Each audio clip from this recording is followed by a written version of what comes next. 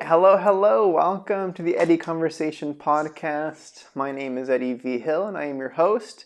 This is episode number 29. I am joined today by Ari Halpern. Hi. That is you. Thanks for being on. Thank you for having me. You are a script supervisor. I'm a script supervisor. Great. So, I mentioned to you, I've talked to one script supervisor before. That was Sarah Gerritsen.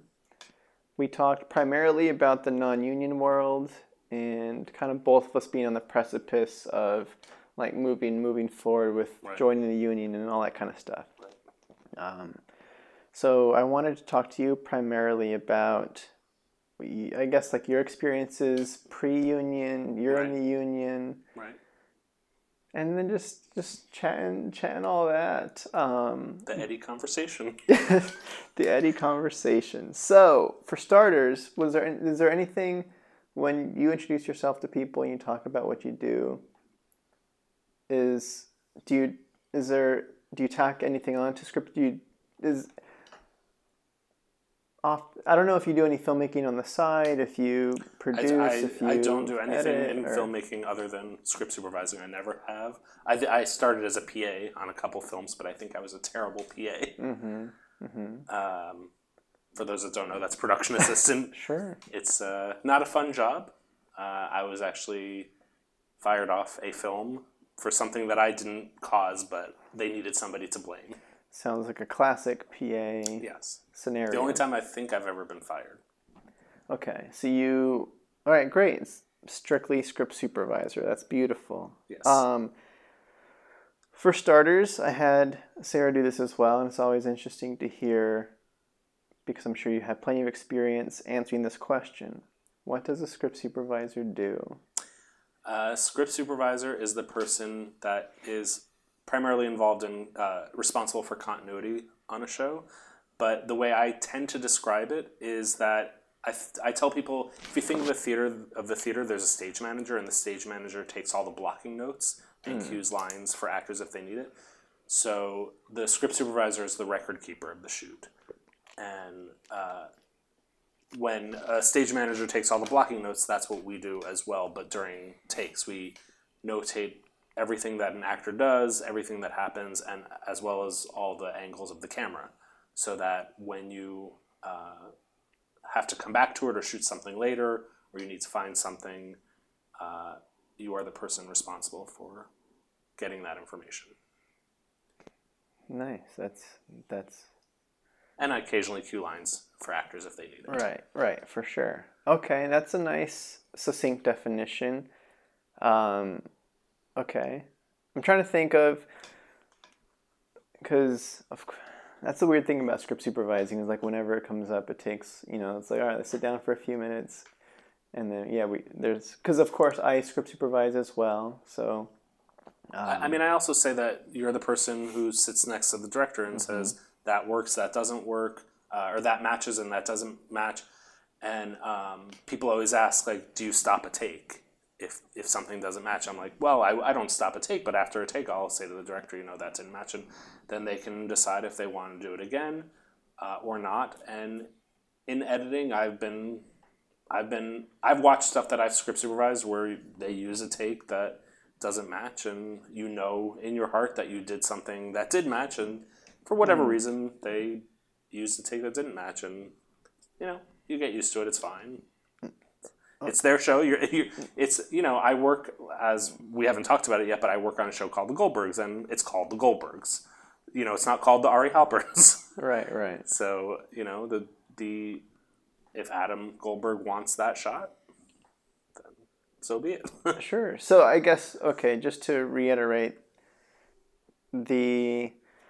okay, for sure. I think that's all. I mean, of course, it's all correct. I just want. No, I'm lying. And I'm thinking about how the job is mostly it's pointing out the stuff, and it's, whether or not the notes are taken or that's kind of not really the point. I'm here to. But I will say, and every script supervisor has gone through this. Mm-hmm. we have editors that use the notes, and we have editors that don't use the notes. And I've been part of productions where both are true. I've been part of productions where the editors absolutely don't use the notes, and I've been, like, on the Goldbergs, I know some of our editors. I've been in the editing room where I see, like, I happen to stop by and I see the notes sitting in front of them, which is great. It's a really nice feeling. Yeah. But you also have to remember that as a script supervisor, part of the job is, yes, it's great if they're going to use the notes in editing, but you're also there on set to make sure that everything will work out in editing.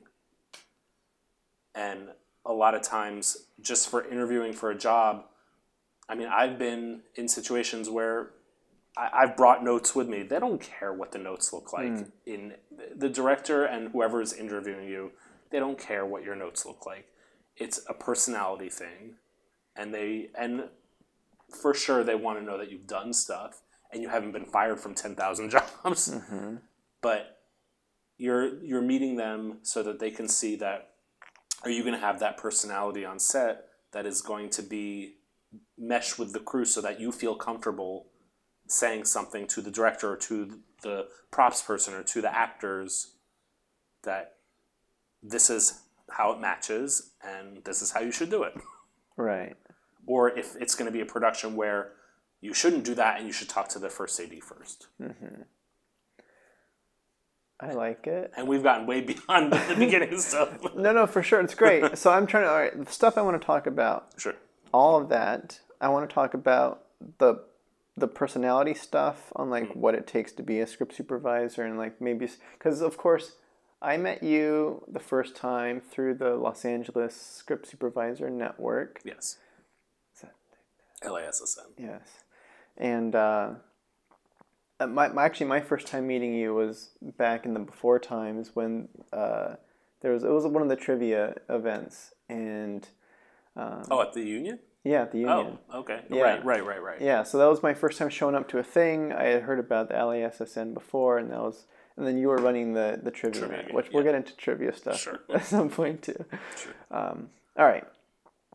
So I want to talk about the personality stuff. What stuff that you do that people tend to like, and what kind of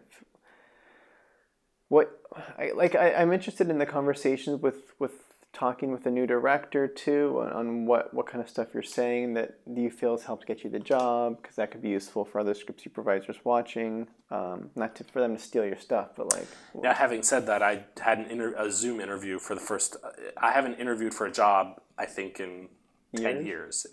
Well, it's not. We'll see how helpful it is. Sorry, 8 years, because I interviewed for the Goldbergs, but I had a Zoom interview a few weeks ago, and I didn't get the job. Let's say I haven't heard from them. So clearly, I don't remember what it's like to interview. Although, again, it was a Zoom interview, which you know. Okay, so wait, the Goldbergs has been running for how long? We just finished our 8th season. Dang. We don't know yet if it'll be if we'll get a season 9. Currently, as far as I know, the Goldbergs is the top-rated sitcom on ABC. Mm-hmm. So I think this last week we beat the Connors. The only sitcom that was rated higher was Modern Family, but they're no longer on. Mm-hmm. So it's the top-rated sitcom on ABC, so it seems likely that it would get renewed. But because of the salaries and the cost to produce the show, right. It's a money issue. It's not show entertainment. Mm-hmm. So it's a money issue. Okay. All right. So we might stick more into the craft side then, but no, for sure. Oh, regardless, it's. What I don't know what I said. Oh no! I was talking about the interview stuff. Yeah. No, I don't. Sure. It was an interview for a show, and it was for I think it's like an American Horror Story spinoff. Mm-hmm. And I think they saw my resume, which is good, but it was a lot of half-hour sitcom or half-hour comedy, and one of the things that came up in the interview, I don't know if you want to talk about interview stuff now. No, sure. One of the things that came up in the interview was because it's an American Horror Story spinoff, and I don't know if any of your viewers are interviewing for it as well. I did not get the job, so good luck to anybody else. Or at least I haven't heard from them. But it's an anthology series, so every episode is going to be an hour episode taking place in a different location, different cast for every episode. So like Black Mirror style. Yes. Yeah. So they're making a 1 hour movie every week. And so one of the main points that the person I interviewed with brought up was that because it's an anthology series, there is no going back. And if you miss something, that you've missed it. And so like on a half hour single camera sitcom, we're on the stage all the time.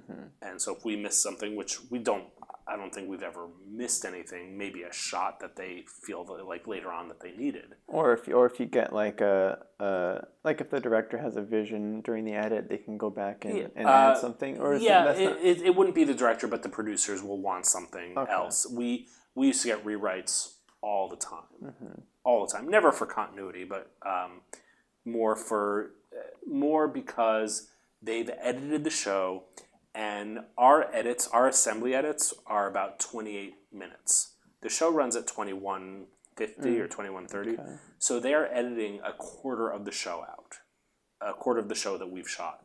So a lot of times they will edit so much out, and the I don't know if the viewers know the Goldbergs, but we use a lot of voiceover. So the show takes place in the 80s. There is the adult Adam, who is talking about his childhood in the 80s. And Patton Oswalt does the voiceover as the adult Adam. And so a lot of times they'll cut so much that they'll use Patton's voice to explain in one sentence what we shot for half a day. But it used to be that they relied on the voiceover so much that they would cut so much that two scenes next to each other now didn't make sense. So we would shoot like a 30-second rewrite of something that needed to bridge two scenes. Sure. I forgot where we started with this. But so anyway, we used to reshoot a lot. And so what this director was saying that I had interviewed with for the spinoff was that there was no reshoots. If you missed it, you missed it. And I think that was one of his major concerns, that he wanted somebody that wasn't used to just being on a stage at a house, 5 days a week. Yeah, a little spoiled. Was a concern there? Yeah, I mean, he was nice, very nice guy. But he felt like I didn't have a lot of experience, or that I hadn't done that in years, because I've been on the Goldbergs for 8 years. Sure. All right. First world problems, I guess. Yeah. Okay. From that, I want to jump into some topics that are more current in the LASSN discussion groups right now, and kind of get your thoughts on what those are. I hope I have thoughts. Sure, I'm sure you will. So this stuff, it doesn't affect you at all. That's why I'm very curious on what your thought process is on it, or what it was for you before you jumped in to Union. I should just pull. There's a guy who's kind of developed this little infographic of the non-union minimum, quote unquote minimum, to help guide script supervisors on here's like a standard for camera fees. Here's what what prep day you should look for. Like, here's what we should be pushing for as a collective. And I believe he has the minimum day rate as $300 for 12. And so I don't know how close you looked at that, or I mean, I've seen that. I scanned it, but I didn't. I know what you're talking. Yeah. So how do you feel? Yes. What you have to understand is that I've been script supervising for a long time. And so when I first started script supervising, it was 1998. So that's 22 years ago. Sure, congrats. So when I first started on the non-union stuff, I mean, for us to make $300 a week, that was huge. and to make $100 a day, that was huge. And I'm not saying that anybody should take less. I would never say that. But it's astonishing to me that people who are starting out are asking for $300 a day. I think, well, let me And clarify. I don't think anybody should lessen their value at all. No, for sure. I think the 300 is specifically for experienced non-union Sure. script. Okay. Yeah. Sure. So it's not. Yeah.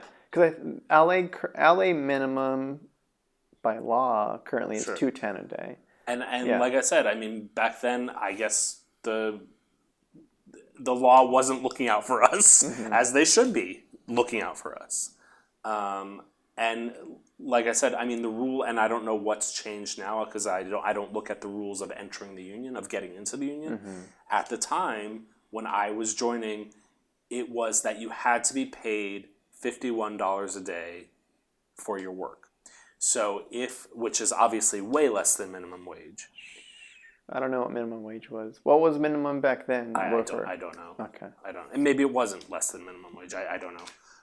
But you had to be paid $51 a day for the day to count. So if you worked on a feature where you were paid $300 a week, however many weeks that was, that they divided that meant you got 5 days. Because 6 days was too many. Because 6 days would have been over $300. Yeah. So if you worked on a feature for 3 weeks and you got paid $300 a week, then you got 5 days per week, which is good.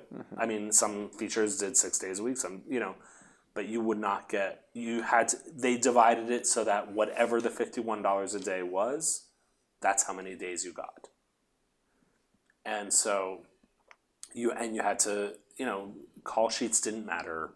It was that you had to get a letter. I had one production company that had a standard letter that they used that said, this person made this much money, this many days, this is the person, this is the union they're trying to join. And from that, I basically typed that letter on my computer, and every movie I did where I was paid, some amount of money, I gave that to the producers and said, can you sign this? And Right. And so I had all those letters, and that's how I submitted it to the contract services. Yeah. You look deep in thought. I'm thinking of multiple things here. That sounds similar to the process that still exists. Yes, of course. Yeah. But like I said, it amazes me that $300 a day is sort of the standard for non-union. Because obviously, yes, for sure, go for as much money. But I will tell you that I think when I first started on the Goldbergs, the pay, I think, was $32, $34 an hour, something like that. So, and yeah, for sure, in the first season, we had much longer days, but now we don't generally go more than 10 hours a day. Nice. So that's a union script supervisor. Now, I make more than that now because every year Sure. it goes up. But if you're talking, let's say, 10 hours in the first season for a union script supervisor, that's not much more than $300 a day. And so I say congratulations to the people who are doing that. But it amazes,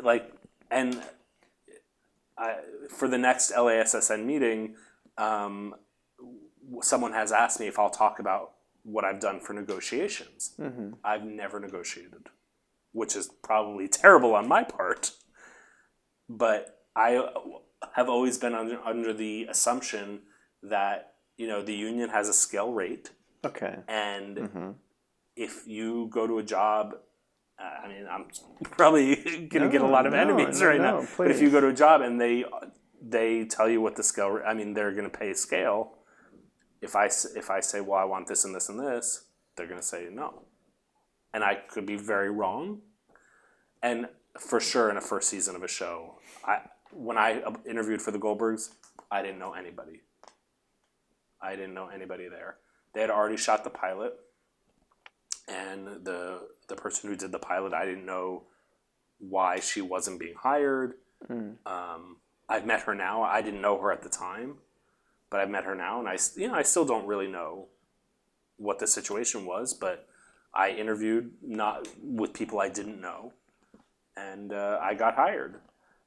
And the thought of negotiating at that point would have been absurd. Well, because that was for prior to that was for the Goldberg specifically. Yes. Prior to that, what show experience did you have prior to that, like that you leveraged to get onto that show? So, right before the Goldbergs, I had done 2 seasons. Well, I had done 1 season with a season after season 1 of Goldbergs. I did 2 seasons of Wilfred, which was a show on FX. It was a half hour. Yeah. It was a half hour. Elijah Wood and Jason Gann played the dog. It's the one with the dog, as people always say. Oh yeah, is that the one with the dog and the guy from Lord of the Rings? right. It's a wacky show. But I had done a season of that, and I think I did 2. I ultimately did 2 seasons, but I think season 2 ended up being literally in between seasons 1 and 2 of Goldberg, so it worked out perfectly. It was seasons 3 and 4 of Wilfred. The script supervisor from season 1 and 2, they loved her. She is one of the most loved script supervisors I've ever met in my life. But she always preferred films, and she told them when she was hired on the show that she's like, I'll do the show, but I prefer to work on films, and if I get hired on film, I'm going to leave. And that's what happened.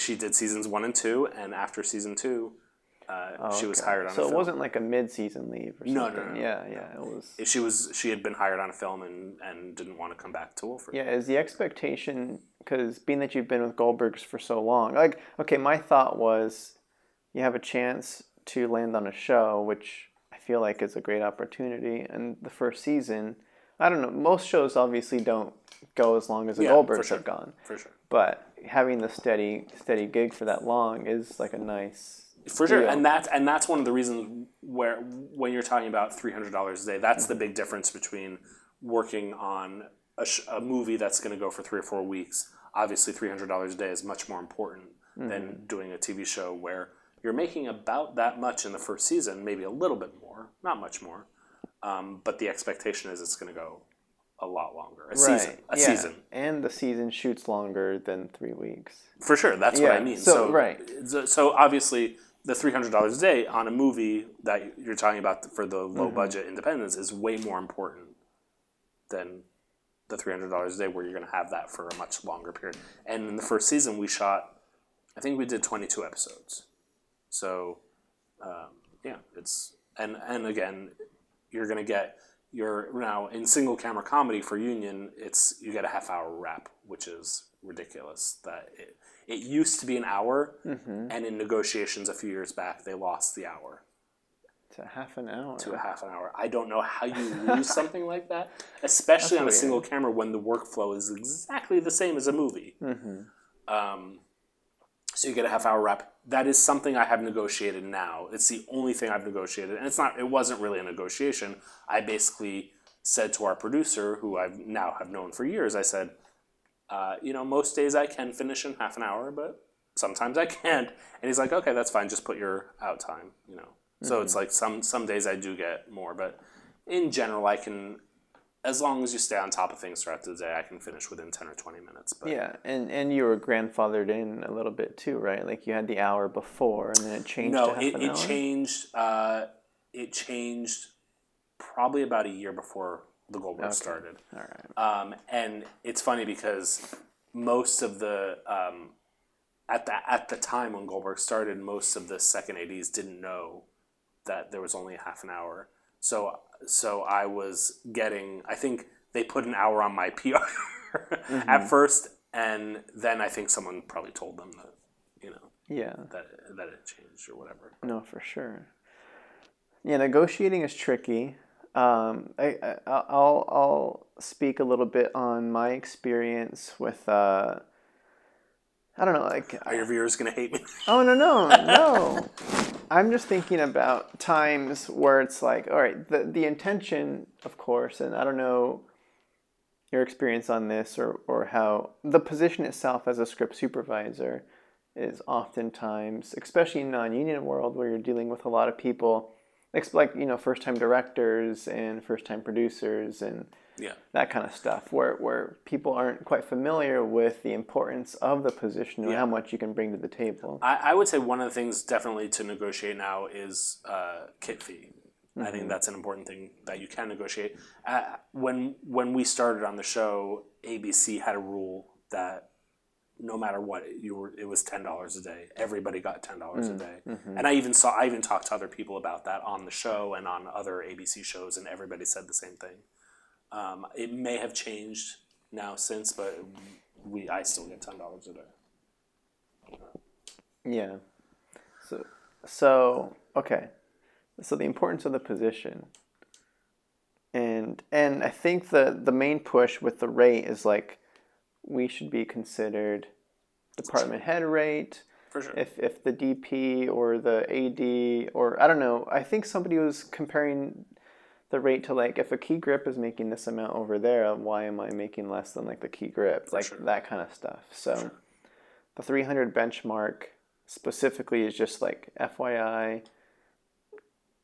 At least practice pushing for absolutely yeah. In non-union indie films or whatever, it should all be the same rate for all the department heads. I absolutely think that. Yeah, because I know there was a commercial kind of similar to like your position of you've never negotiated a rate. There's the weird question that happens for sure where it's like, all right, hey, you available these dates? We're doing a commercial. What's your rate? Like they ask you, what is your rate? Yeah. And then I feel like Rocket League gave them a number, and they were like, "Sweet, cool, like that was great." I'm like, "Oh, I didn't give a number. I was fine." Yeah. That happens to everybody. Yeah, no, for sure. I think I gave like it was like 500 works for me. Yeah. And then they're like, "All right, cool, yeah, see you then." I'm like, "Shucks." And then when I turned my time card in, I remember like the AD's time card was the one I was like, 1,200. Oh, I'm like, how much did I leave on the table here, man? So stuff like that where I'm like, what? So it's a tricky situation for sure. For sure. But okay.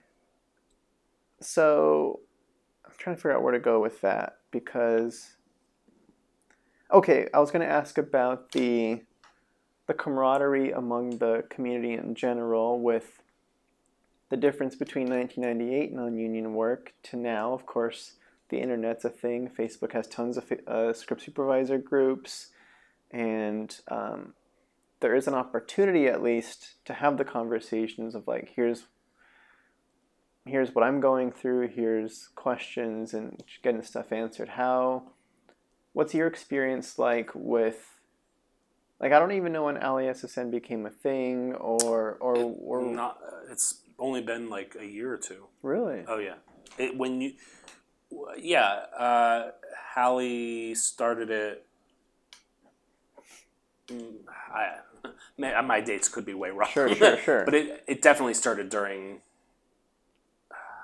Let's see. Because I moved to LA 2.5 years ago, and I've been doing. It was much more than that. Yeah, so I've been working script supervising since then, which is lucky for me for the group.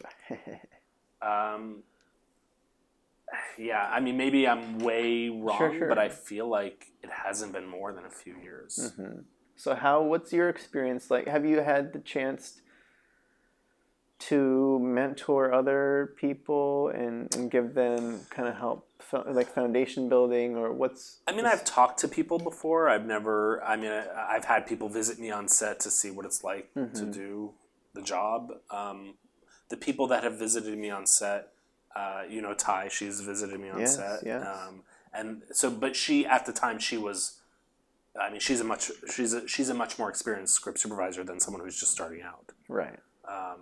And I think what most people find when they visit sets who are like primarily non-union indie movie script supervisors is how much easier the job is as you get into higher budget, which is absolutely true.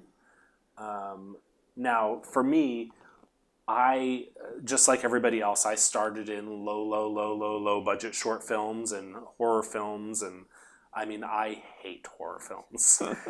People love them, and I remember But the blood. very early on, I was doing some horror film. I don't remember which one it was. I mean, nothing that I ever did in that world of the horror films ever.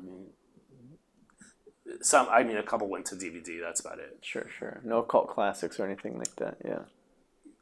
Classic would never. It's not a word that you would ever use for any of these. But I'll talk a little bit about some of the ones that I did do that went somewhere. But this is very early on. I remember sitting at lunch one day with a group of people, and everyone was friendly, and they were all talking about their favorite horror movies, and they were saying names of movies. I'm like, I have no idea what they're talking about. Mm-hmm. And someone asked me like what my favorite horror movie was, and I was like, I've seen Scream. That was the extent, which isn't really a horror movie. Sure. I mean, since then I've now seen like, what was the one before Annabelle? The Following. Was that The Conjuring? The Conjuring. Yeah, that was good. I enjoyed that. The Conjuring. It's great for non horror fans. Right. I enjoyed that one. I've seen A Quiet Place. Mm-hmm. That was good. John Krasinski. Yes. Emily Blunt. I did not see the prequel, which I am interested in seeing. A Quiet Place 2. Okay, the sequel. Well, it's a sequel, but it takes place beforehand. Is it? Oh, really? Yeah.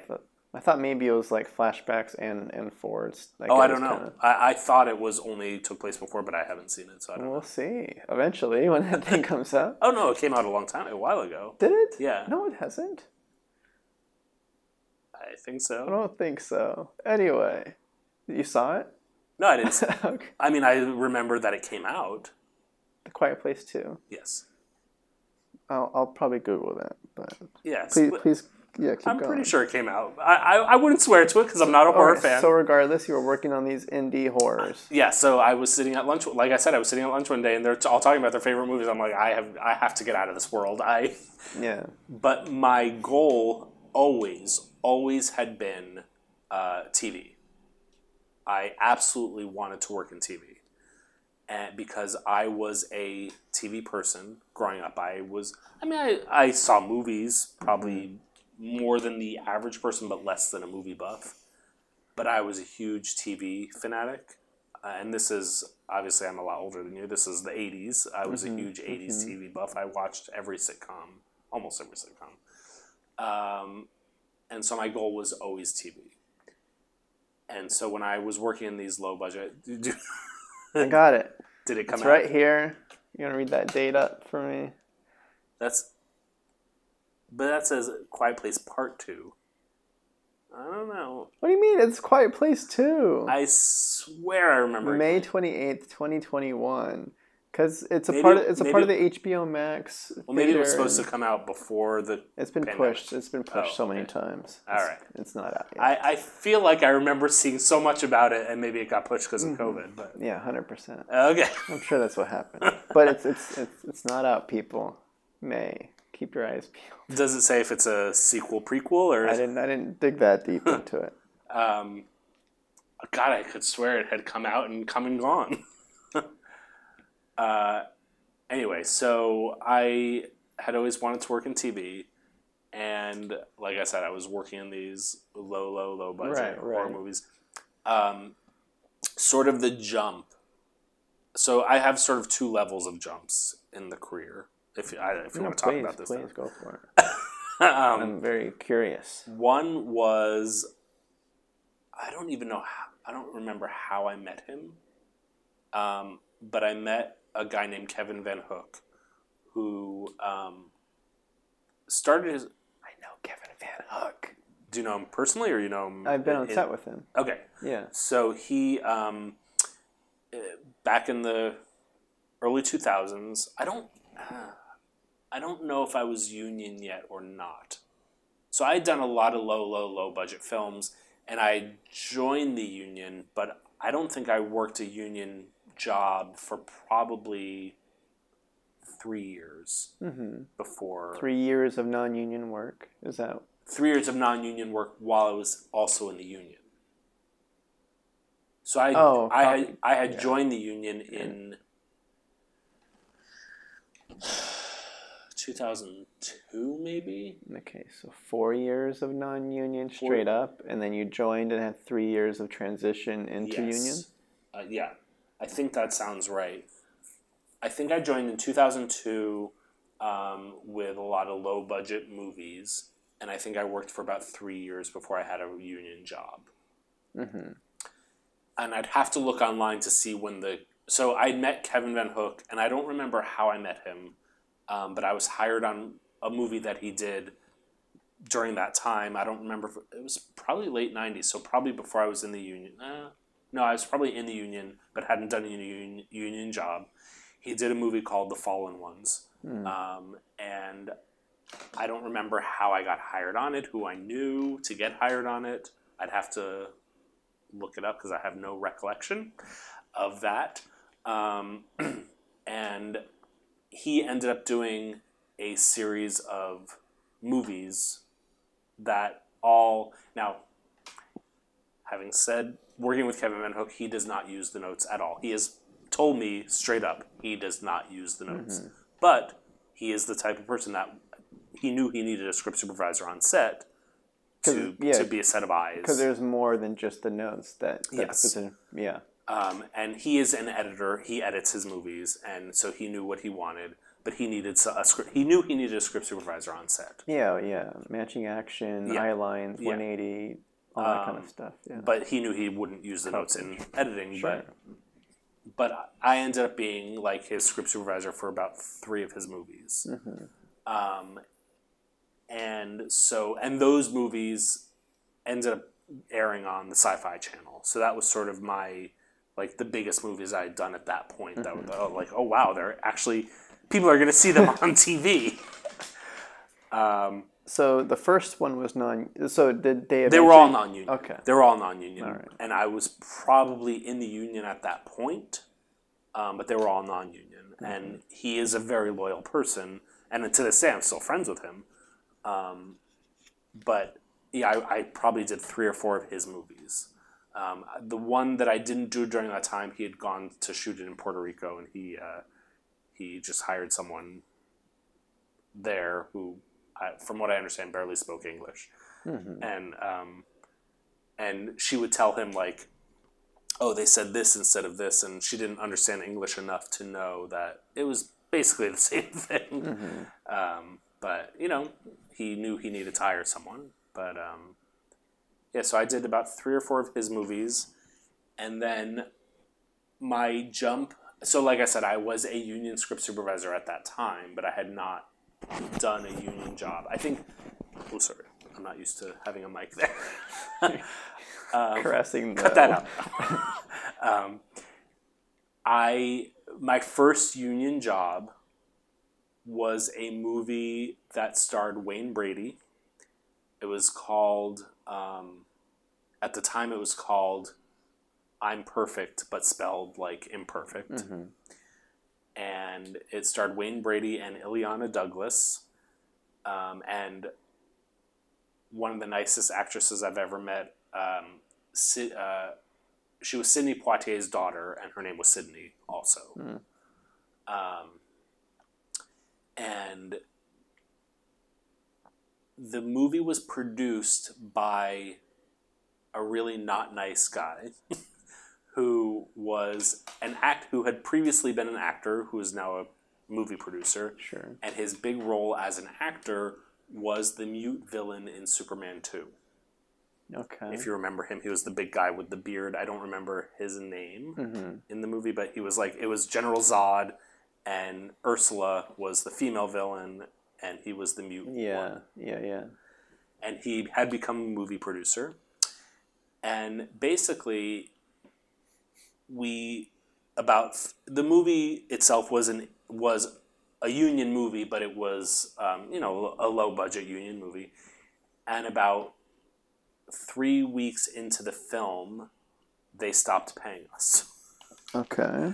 And it's so my first union movie, like, they basically stole the funds, and we finished the movie expecting to be paid eventually, but it never panned out. Some people, it went into some sort of arbitration, and I think I was away at the time when you needed to fill out a form to get paid for that final week, and it was like less than what they were supposed to do, and some people got paid, some people didn't. It was an insane. The DP, I think, ended up holding on to the footage until he got paid, and the director, who's also a super nice guy, and I felt so bad that this had happened because he was so. This was like at the time like one of the biggest things he was doing. He has since, super nice guy. He ended up doing some commercials that pole vaulted his career very high, and he ended up creating. He ended up writing and directing for The Blacklist, which is a TV show, very big TV show, and then he ended up creating a show called LA's Finest. Yeah, I'm familiar with that show. And his name is Brandon Saunier, and he is the writer-director that ended up, I don't know if you heard about the accident that happened on set. It was a stunt that went really bad, where, from what I understand, this is very public. Yeah. I'm not revealing something. For sure. From what I understand, there was a car stunt that they were doing, and they put video, they had a video village in one area, but then they had these tiny monitors for the producer and the director and him. Or the director, he was the producing director, but I don't know if there might have been another writer-director. I don't know if he was directing the actual episode, but he was the producing director of the show. And so there were basically two people standing at a small monitors near the stunt. And something happened, the car went wrong, and he ended up his leg got pinned between the car. I think what happened, I'm not sure of the details, but I think his leg got caught in a hole in the ground or something like that, and he ended up losing his leg. And so I'm friends with him on Facebook because of the original movie that we had done, this Imperfect, I'm Perfect movie, which was very imperfect. Sure. But he's so proud of the show, of LA's Finest, and I think they're still shooting. I hope the stunt people got fired. I don't know. I don't know the background of that. I don't know if I should say that on camera. Sure. But it is a stunt that went wrong, and he ends up losing his leg. And on Facebook, he's very positive, and he's gotten a prosthetic leg now, and he's still super nice and seems super positive. And his girlfriend at the time of our movie, who's now his wife, and they have 4 kids together. They're all yeah. A lot has to go wrong for that kind of stuff to happen, which is scary. I don't know why they set up a monitor so close to where it went wrong and whatever. That shouldn't have happened. It's all. I think I recall.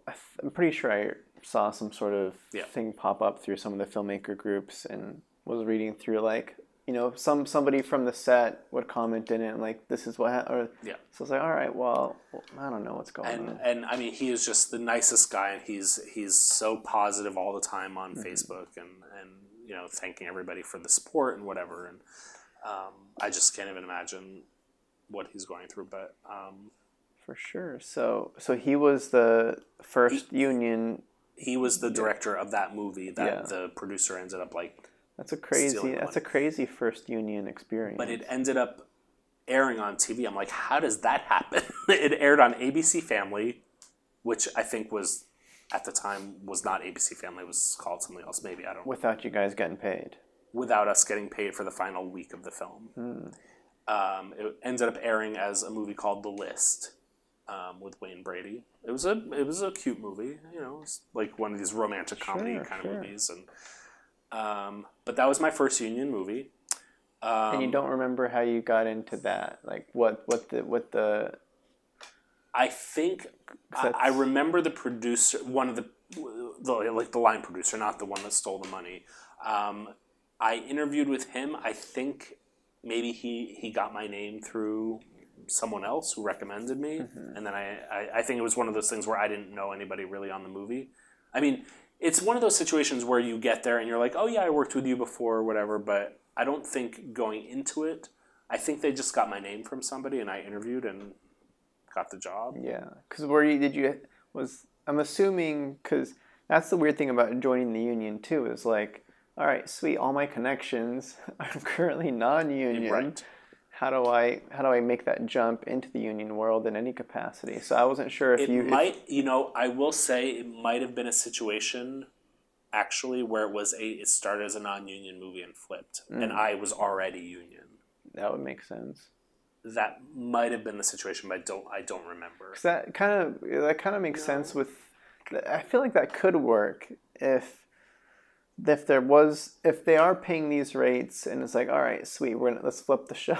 Yeah. Like somebody flips the show, because if they're gonna embezzle the money anyway, then you would try to get away with going non-union first, and then it'd flip, and then you end up not paying. Like, I honestly don't remember if it started as union or if it flipped. I truly don't remember.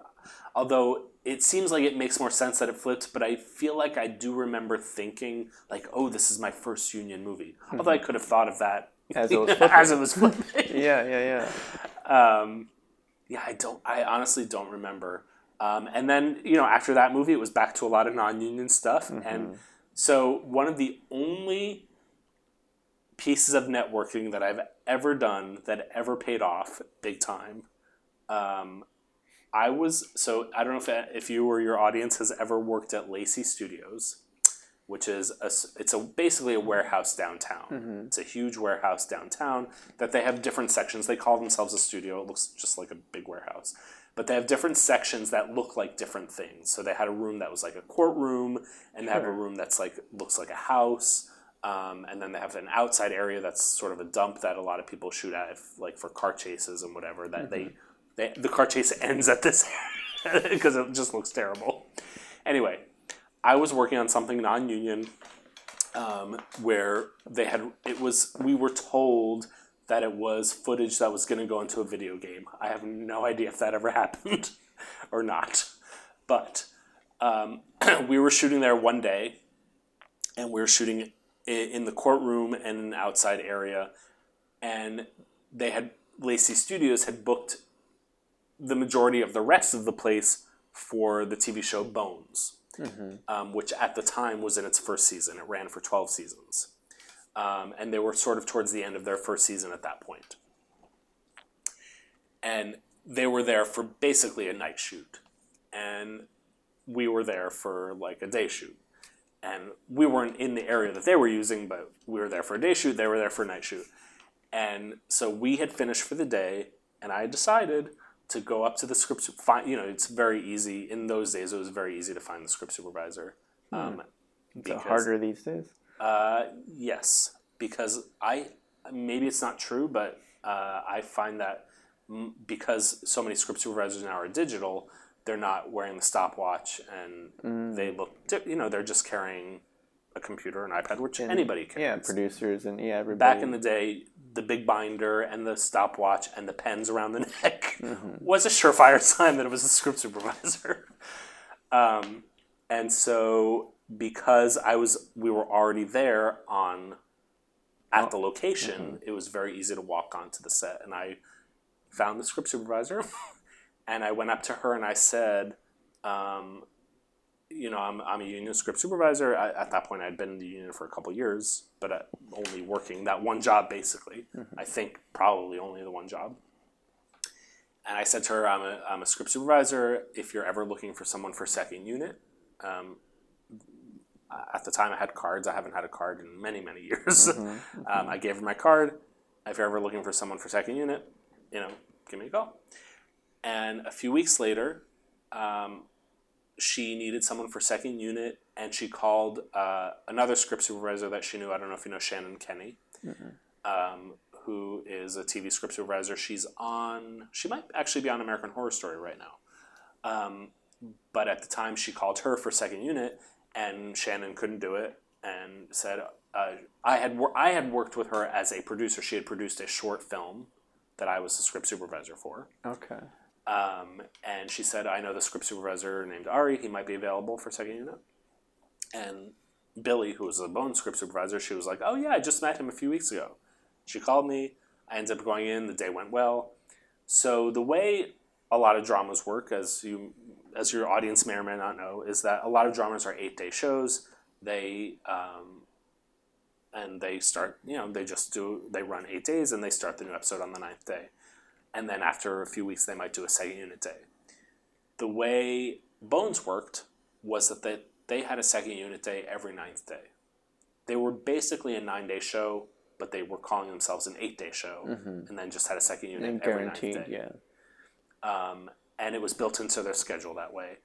They couldn't call themselves a 9-day show because fiscally it would end the season too late, and they needed to end in April or May, whenever they ended the season.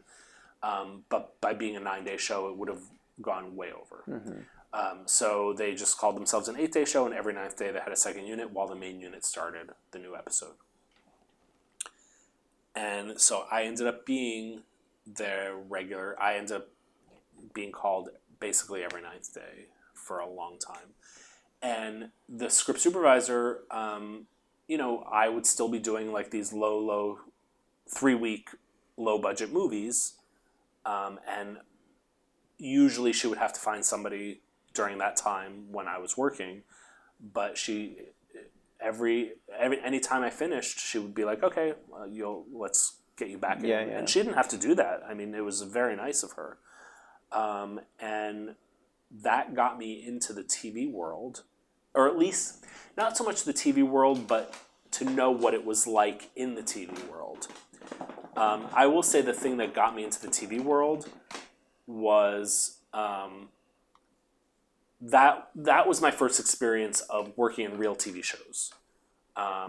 So that when I got my first show, I wasn't like all googly-eyed, which was nice because you want to have an air of like you've done it before. Right.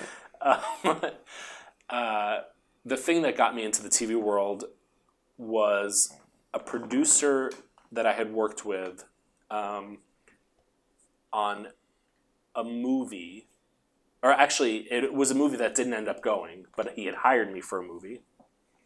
A low budget movie, ended up getting hired as a producer on a TV show called Party Down, which I don't know if you know Party Down. It is one of the best shows ever. I highly recommend it to anybody who has not seen it. It's high praise. It was originally on Starz, and it ended up getting picked up by Netflix, which was where it found its primary audience, but that was after the show was already done. It's no longer on Netflix, but it is now on Hulu. Okay. The first episode is a little slow, but after that, all the episodes after are so funny. It is a half-hour comedy about people that work at a catering company called Party Down. It's a scripted single-camera comedy. And it stars Adam Scott and Ken Marino, Jane Lynch, Martin Starr, Lizzie Kaplan, and Ryan Hansen, and then Megan Mullally was in season 2. And Jennifer, what's her last name? Jennifer, who's the woman that's in all the Christopher Guest movies? There's a lot of Jennifers out there. But she has the very big lips. She was in Legally Blonde. She played the older woman. She played Stifler's mom. I'm sure I'd recognize her, but anyway, when Jane Lynch left to do Glee, she stepped in and she didn't play the same role, but she basically took over for Jane Lynch.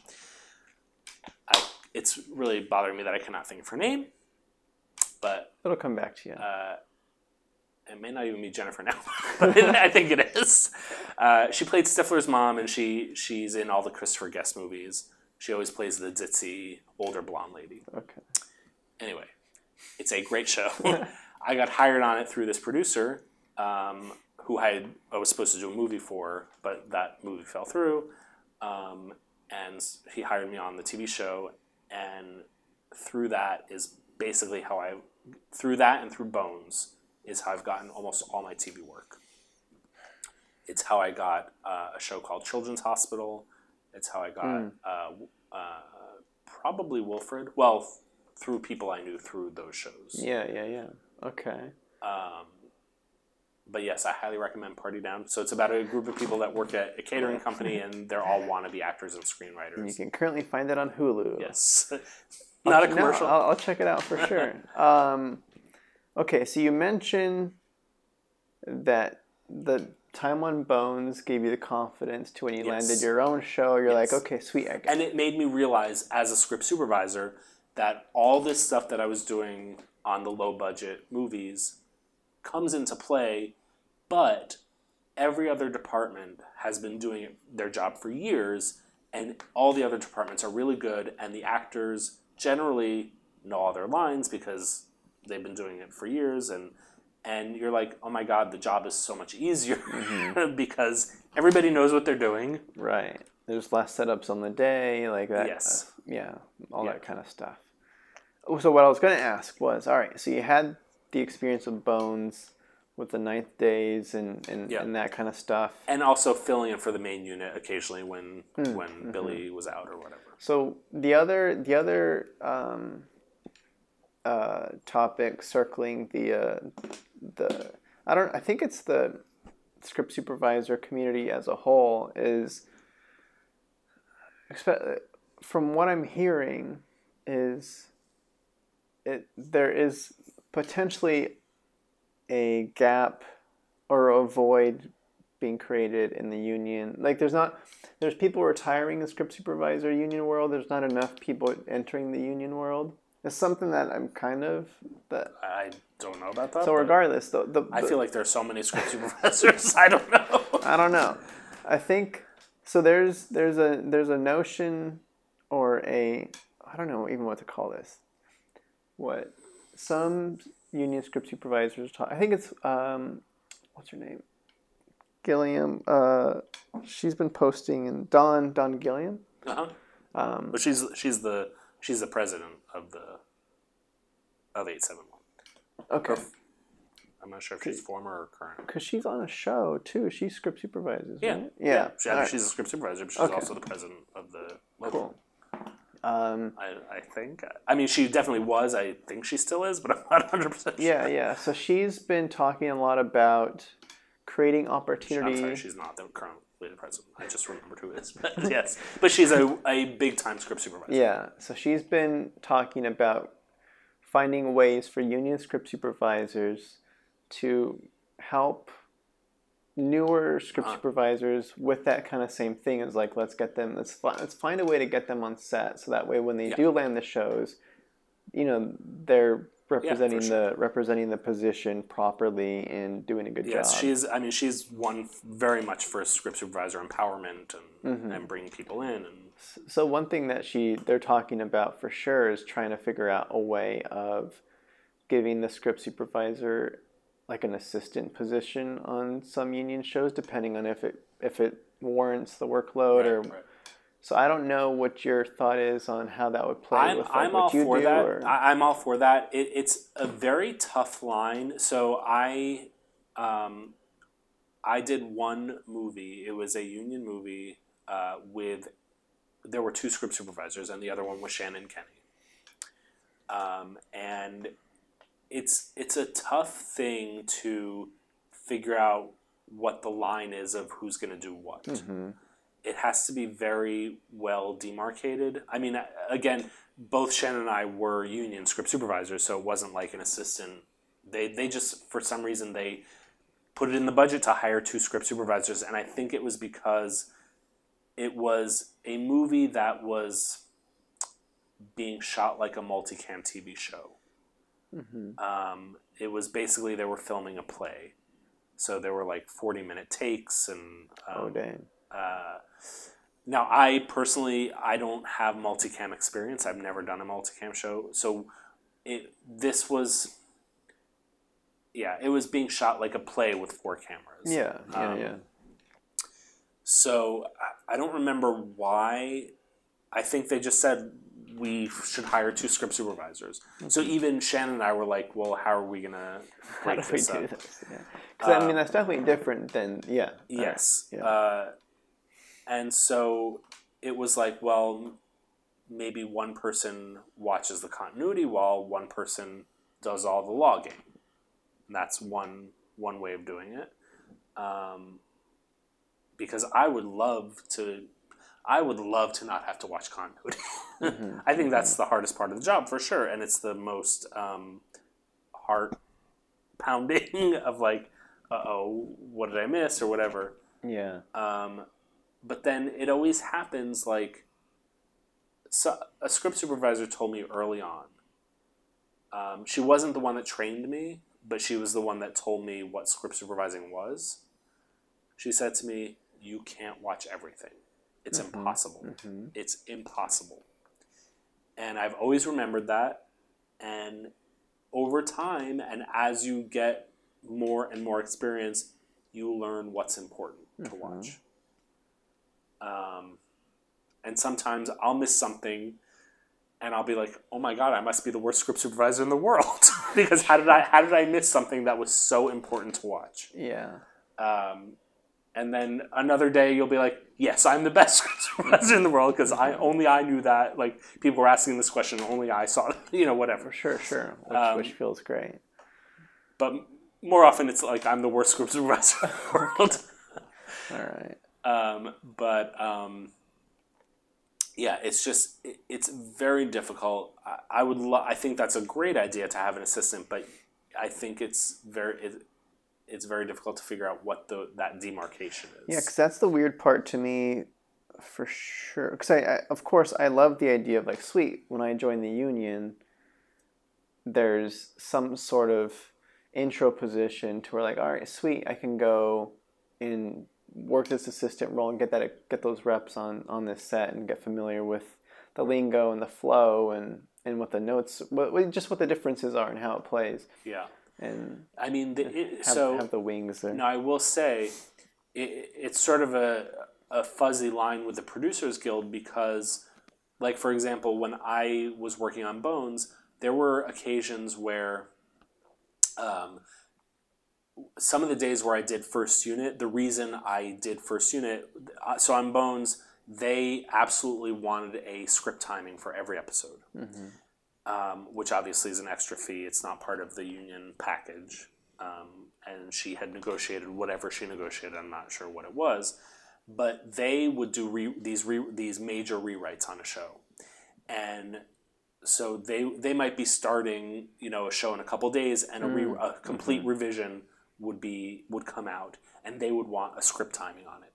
So they would say to her, we want a timing on this. So she would call me midday or early in the day and say, "Can you come in later today and fill in because I need to go home and do a script timing on this."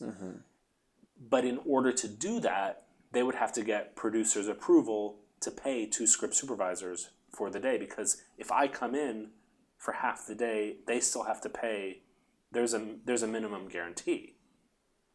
And so you have to get producers' approval. So that's the whole thing of that whole extra thing, because there's an 871 script supervisor guarantee that you're going to be paid for a day's work, even if you're coming in for a couple hours or whatever. Yeah. And so if you're talking about having an assistant, that's paying to now it may have to be worked out in negotiations. I'm talking about script supervisor negotiations of like, if there's going to be an assistant, what's that fee? It'd be like any other department, being like, all right, sweet, this is the number of PAs I need, this is the number of hands on the art department we need, and then back and forth with that. And normally, script supervisors don't have any backup, so it's already like, we don't expect to have additional on that. But I think it's a great idea. But it's whatever, you have to decide what those duties are going to be. Yeah. Because even, like you mentioned earlier, that the union world, in ways, is easier than the non-union world. I have said that for years. And I think everybody agrees with that. So it's like, it's the weird thing of, wait, we need assistants in the non-union world. And then you can graduate now, having said that, I have never personally worked on like a big budget movie. I've only done low budget. And at the time when I joined the union, that was, I mean, like I said, I worked for a couple of years still in the low budget world, non-union world. And I have primarily only done TV in the union world. And for sure that's easier. Yeah. Okay. So, and more fun. Yeah. Because you get to see it aired. That's nice too. Well, again, like you said, you haven't been on the big union movie, which ideally would air too. Right. Like and like the only movies I've ever seen that I've worked on as movies wise were just like screenings, which is fun to see, but for sure. Or a movie that played for a weekend at like the Indie Lemley movie theater. Yeah. I'm trying to think of where to move next here because sorry, I've talked on so many tangents. No, it's all good. You wanted this. No, it's great. All right, so non-union versus union. All right, I want to hear a little bit about the TV. So being the closest I've gotten to TV world is, I think I've been on like one set, and I got toured by a buddy of mine that I was like picking up a camera from or something for like a random thing, and he brought me to the set. I will say I feel so bad because I love to bring people on, but now it's impossible. Sure, it's not the time for extra people on set. Yeah, no, we're not allowed. Yeah, no, guests, for sure. You want me to talk a little bit about what it was like when I first started on Union TV, or? Sure, yeah, I'm curious on what the dynamic changes were going from the indie world into now you're in TV and you love it, and like what the relationships are with the directors coming in and how. And that's what I was actually going to talk about. Yeah. So when I first started on Goldberg's, and again, most of my TV before Goldberg's was like indie film. So Wilfred was all single camera. We block shot 5 episodes at a time. Mm-hmm. The whole season was 10 episodes, I think, for seasons 3 and 4 each, 10 episodes each season. And we block shot 5 episodes at a time. So that was very much like a film. Mm-hmm. And at the time, digital script supervising was just beginning. It wasn't at the stage where it is now. And because we were block shooting 5 episodes at a time, I knew based on, like I mentioned Randall Einhorn before, he was our director for all 10 episodes. So, and I had worked with him before, so I knew that I needed to be not digital. There was no way that for what we were shooting that I would be able to be digital for that. Okay. Because I just knew that I needed to be able to jump between episodes all day. Mm-hmm. And before Wilfred was really before digital was anything what it was. So I didn't go digital until quite a bit later. Yeah, and we'll get to that too. So, and Party Down, I had done 2 seasons of Party Down, and Party Down was not an anthology show, but every episode was a different location. So, because the premise of Party Down was that every episode was a different party that they were catering. Mm-hmm. So every episode took place in one night. We were a 5-day show, but we essentially were a 4-day show with a production meeting on Mondays. So they loaded in on Mondays, and we shot Tuesday to Friday at this one location. So again, it was more like a film. So Goldberg's was really the first show that I'd done that was going to be on a stage. We had our own stage for the show. Our primary director for the first season was a guy named Seth Gordon, he directed Horrible Bosses. He was much more of a movie director and a documentary director. And now I know he's directed some episodes of For All Mankind. I mean, he's done a lot of TV, but he was our main director for the first season. And Seth, I always got along with him fine. He's a very booming presence. I don't want to use the term overbearing, but he's a very big presence. Mm-hmm. And he's very much a movie director. And he knew what he was doing, and he knew what he wanted. And so I think the way he treated me initially was that he just saw me as someone who might get in the way of his filmmaking. Right. Like you're a distraction. Yes, because he knew what he wanted. He didn't know me very well. So very early on, within like the first, he directed the first few episodes. I mean, he didn't direct in a row because that's impossible in TV when you're not block shooting. But within the first couple episodes, like I remember one day I pointed out something that he was missing in a scene. He had forgotten some shot Just or like whatever. some coverage or something? Yeah. And I mentioned it, and he's like, oh, yeah, you're right. And from that point on, he treated me so much better. And he saw that I knew what I was doing. And from that point on, he basically listened to almost everything that I said. And, you know, like I said, he knew what he was doing. And so I only spoke up when I needed to. And I think that was a thing about Bones as well. I just do the job. I don't I just speak when I need to, and I speak to the actors when I need to, and otherwise I'm just, you know, I'm friendly. Sure. And that's about it. How involved do you normally get with, like, are you... I mean, now my role on the show is way different. Well, I'm sure, because you're super established within... I'm super established, and also because, so back then, we had three main directors. We had Seth, who... You're talking about Goldbergs. The Goldbergs, yes. In the first couple seasons, our two main directors were Seth and David Katzenberg, who is of the Katzenberg line. But he really knew what he was doing. He had started in reality TV and worked his way up, and he really knew how directing worked and how TV worked. And I have a lot of respect for him because he, as I said, he came from a very, very, very wealthy family. But he really worked hard and knew what he was doing, and he's a great director now. And he and Seth were our two main directors for the first two seasons. David Katzenberg basically directed every other episode. And then there's a showrunner on top of that too. Is there? Yes. So I don't know how much I can say about this on camera, but the way most shows work. Is they have the director of the week. So in film, the director is the person, whether it's a man or... I don't want to say the man because it could be a man or woman, but the director is in charge. Yeah.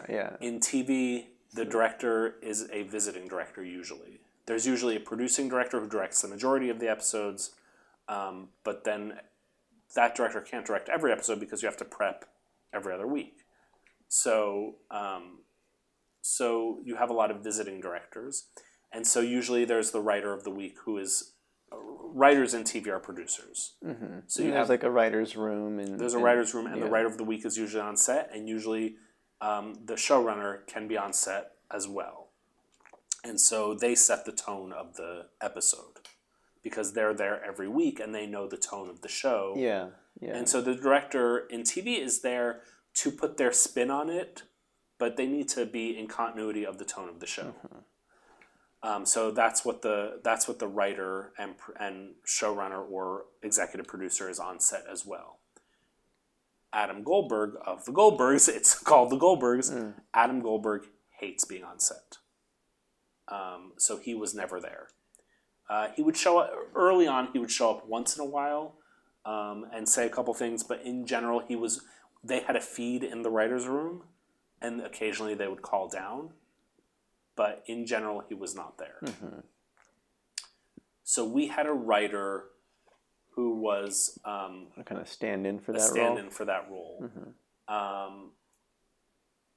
So we had the writer of the week and that writer. Yeah, like some sort of head writer of some capacity, Except he was hired as a writer, but then ended up just being on set all the time.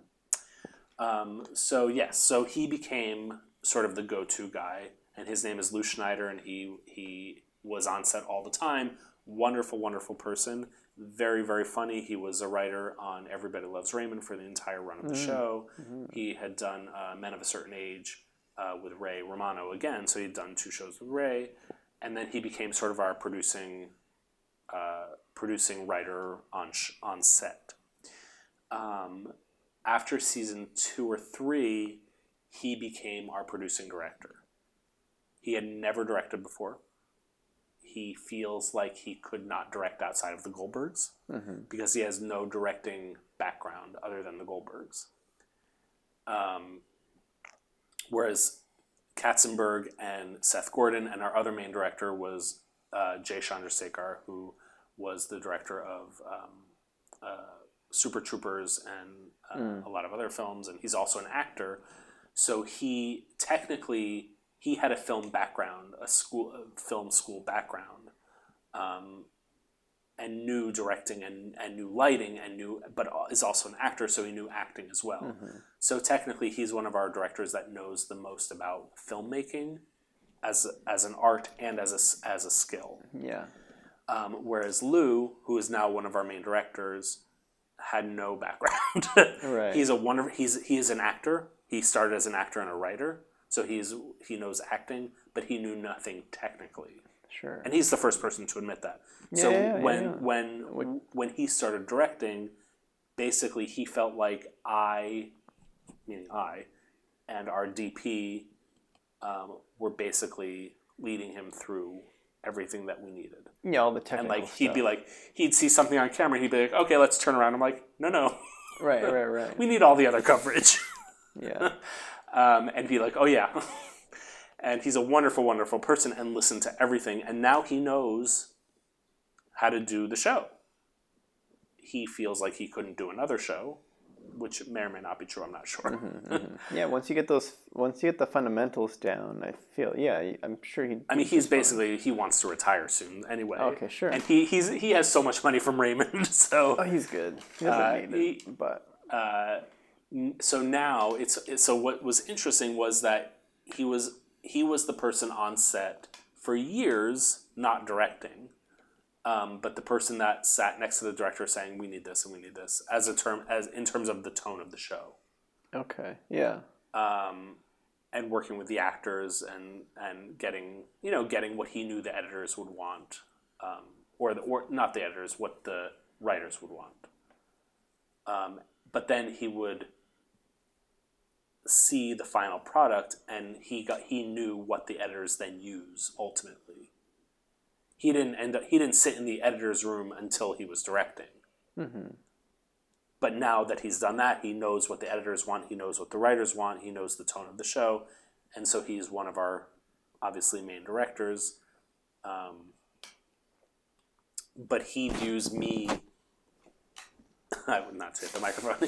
He views me and our DP as the people who guided him through all that process. So he trusts me. Like if I say we're missing something, or if I say, I don't like to say now that I will say.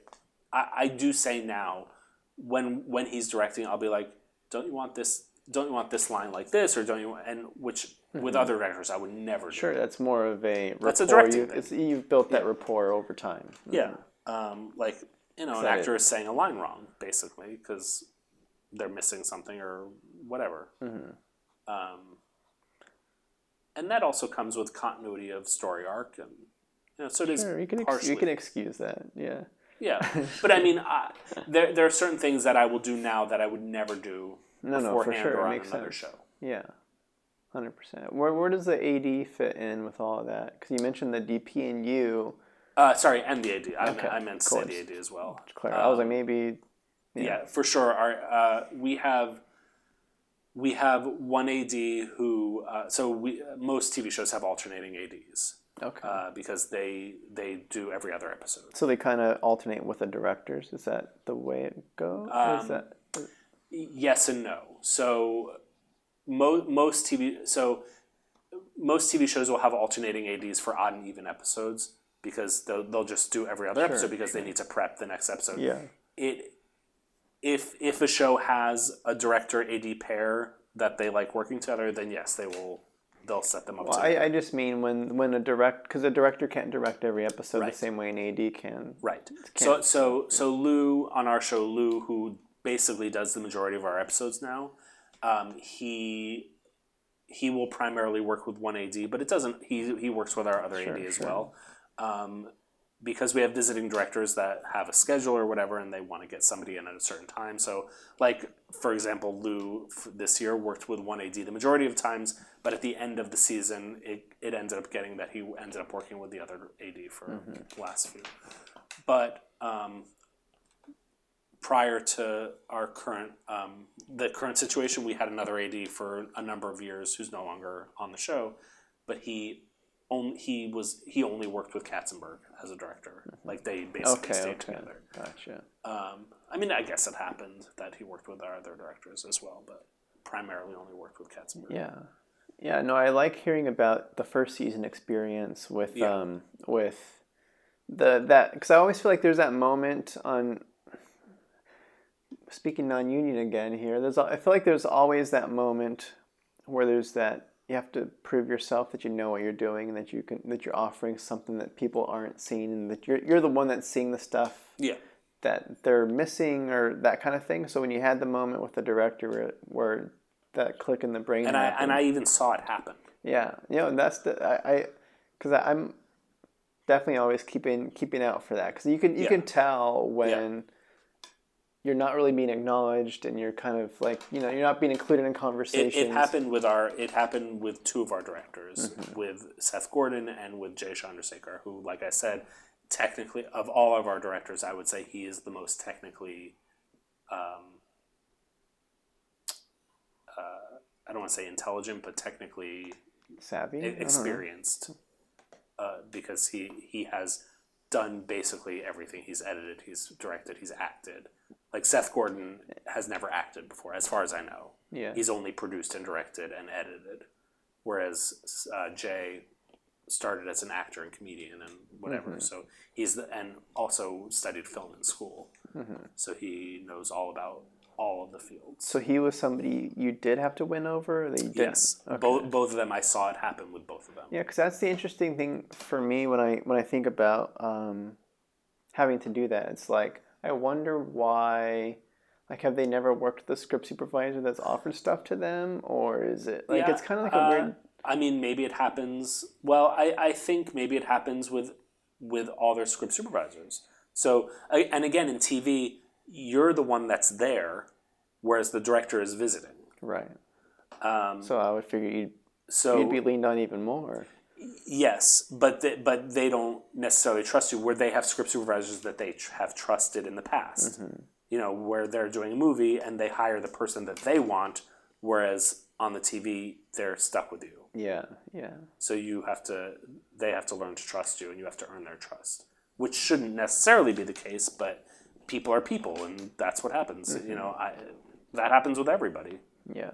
If I meet somebody if I'm going into a situation where, it happens with everybody. If I'm going into a situation, I don't know that I can trust you in your job. Yeah, I guess I like the idea of the approach of, sweet, we're on this project together.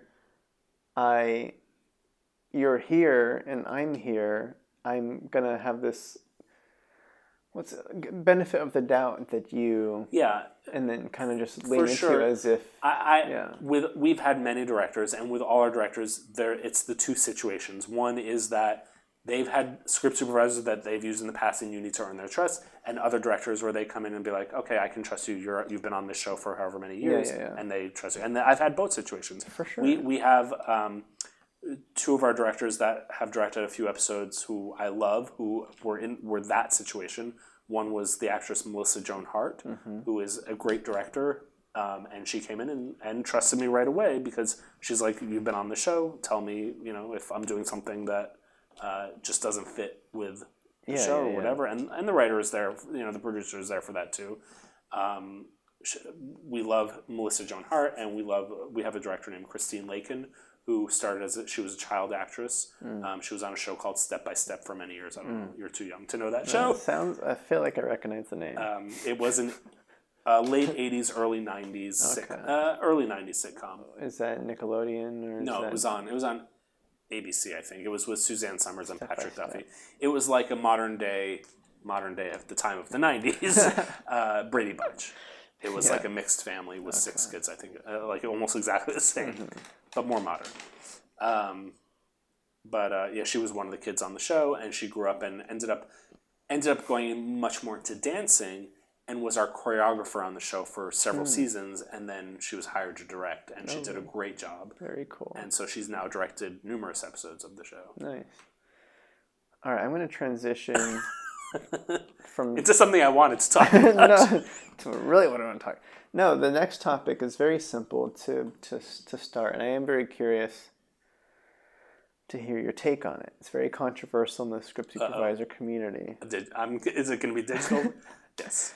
So, and I have very strong opinions about it, actually. Pencil, paper, and then digital, and there's different formats of digital. I have very strong opinions, actually, about it. Okay, great. So let's start generally, and I might focus in on some stuff. But yeah. So I feel like, at least in training, everybody should start pencil and paper. Everybody.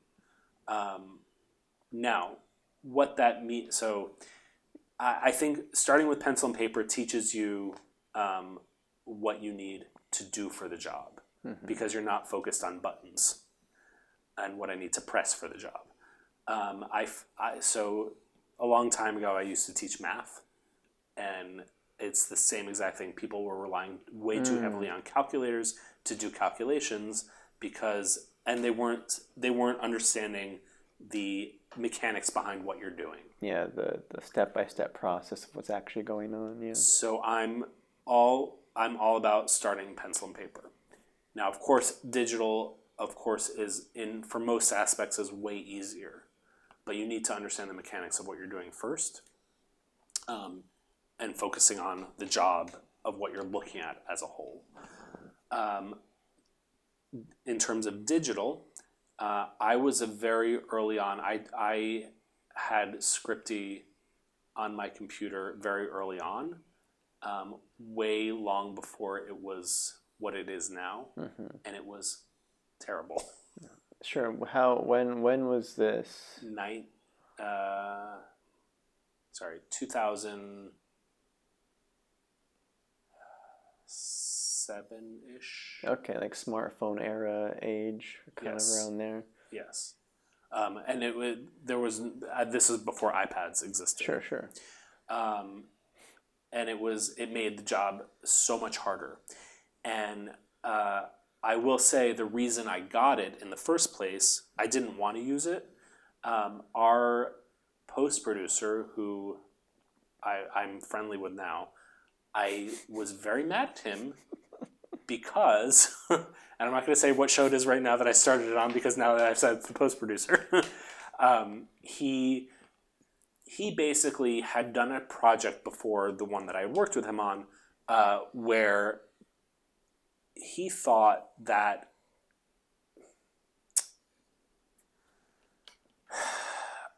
do you know what is it called? Scripter is? I think that's what it's called. Scripter is a program that Avid uses. I'm sure there are multiple programs that do this now, that they line up in a take. It can use audio recognition. It can also do it manually, where it lines up a line in the script with what what the actor is saying. No. So what it does is you load the script into the program, and it takes a take and follows using audio recognition. It follows the take along with the script. So live on the day. No, in editing. Oh, in edit. Okay. In editing. Sorry. Yeah. In editing, I think it's called Scripter. It takes a line in the script and it matches it with the actor saying the line. Now you can also do it manually, and you say, okay, this point in the film matches this line in the script. This point in the film matches this line in the script. And it's like an assistant editor kind of software where it helps them kind of sync. They can click on a line and find all the clips for it. Okay, that's what it does. So it works very well in procedural kind of dramas to do the audio automatic sync, because the actors say the lines almost exactly. In ad-libbing kind of situations, the assistant editor needs to really mark it. So our post-producer had been on a show that had that, and he thought that the script supervisor had done it. Didn't know that the assistant editor was doing it, which says a lot about his position at the time. Sure. I'm sure he has since grown as a post-producer, but at the time, for him to not know that was very not good. I hope he's not watching. But It happens. he thought that they had used Scripty, which they had not. They had used Scripter, Yeah. which I think was the name of it. Yeah. And so he told that to the producers of the show that I was working on and said, oh my God, this is a great, great tool, which it is a great tool, but it was the assistant editors doing it in post. Yeah. And so they insisted that I get this. And at the time, Scripty was not what it was, or what it has become. Yeah, it was very early. And it made the job so much harder. And later on, once I started, he realized that it wasn't Scripty that was doing it, and I was so mad. Yeah, because like once you got the notes sent in and stuff, and it was like, why? Yeah. Yeah, and then it was all PDFs and whatever. Yeah. So from that, I went back to pencil and paper after that job, and I probably actually went back to pencil and paper during that job because I just because you mentioned earlier you had that one show that was doing the block shooting with the 5, and that's when I knew like there was no way Scripty could handle what I needed to be able to do during at that time. That time. Then I did try Scripty. So I did. I went to pencil and paper for the first season of Wilfred. The first season being the third season of Wilfred. My first season. When I went back, when I started on Goldberg's, I think I did use Scripty for the first few months, and I hated it so much. It was very tough to use for what I needed to, for what I knew I needed to do. Even with the revision since the last time you had used it. Yes. Yeah. And I had gone to iPad at that point, and I was using it on the iPad, and it was better on the iPad, but it's still. I find that the problem with Scripty. First of all, this was also before they had 2 different rap reports, and even then it was, the rap report was so ridiculously complicated. What I felt I needed to be able to do, one of the problems with Scripty is that it is not customizable. I've said this for many, many years, and this is true in script supervising, and it's true in every field. Every job is different, and for a program to not be customizable is a huge flaw of the program. It is not customizable for what you need to. Every show is different, and every person is different and possibly wants different things. And so I scrapped using Scripty very early on in Goldberg's, and I went back. I didn't do pencil and paper, but I sat down probably during Christmas break, and I designed my own thing, which I still use to this day. I compiled sort of like 2 or 3 main programs that I use on the iPad, and I call myself a pencil and paper script supervisor on the iPad. That's how I do it. Everything I do is on the iPad, but it's exactly like pencil and paper, just digital. And it's so much easier. I finish in 10 to 20 minutes at the end of the night. I do my lining on... so my sort of workflow is that I use PDF Expert to line the script. I use Pages to do my facing pages. I use Numbers to do my log. And I constantly just have them open. I go very quickly between the 3. It's pencil and paper, but on iPad. I copy and paste notes between one to the other. And at the end of the day, I compile all the facing pages and script pages together, and I send it off. What do you do for timing of the... I have a stopwatch around my neck. Oh, nice. Nice. Now, having said that, I'm on a show that they don't care about that, because the way we shoot on our show is and I'm sure a lot of shows do this too, they'll do a couple lines, and then we'll go back 1 line, and then we'll go 3 more lines ahead, and then we'll go back 2 lines. There is absolutely no way to mark a series. I'll be like, if they say, yeah, we liked how we said that one that time, that was literally in the middle of a 5-minute take, where you did the line 5,000 times. Yeah. So I try to mark it if I can, like, I got a call from the assistant editor once. She was laughing hysterically because she said, we had an actor walk off once in the middle of a take. He just was like, he was very upset about something and he walked off. And so the director really liked a line, the way the line was said at some point. So I marked it as the way he said it, like one before when he walked off. And she found it, and Sure. you know, It's easy to find right there. but she didn't call me. She emailed me. She said I was laughing hysterically at that note, which I was very happy. She was reading the notes. Right. Wait, the note's great. Thank you for seeing that. But that's how I started to mark things. Occasionally I'll number lines. I don't generally do that because of the way we shoot. It doesn't matter. Yeah. If I'm working on something where I know it will make a difference, I do number them. But all my stuff is done basically writing. I mean, I type the notes up, of course, but I still line by hand. And So yeah, being that you've been on the same show, it makes sense that you've got your sheets designed for how the show works. And hypothetically speaking, if you did land another gig, you would just kind of make alterations to what that show needs. There's nothing that is uneditable in my world. It's all changeable, but it works very well. Like I said, it's exactly like pencil and paper, just on an iPad. And I have my rap report is very simple. I think the scripty rap report looks unbelievably confusing.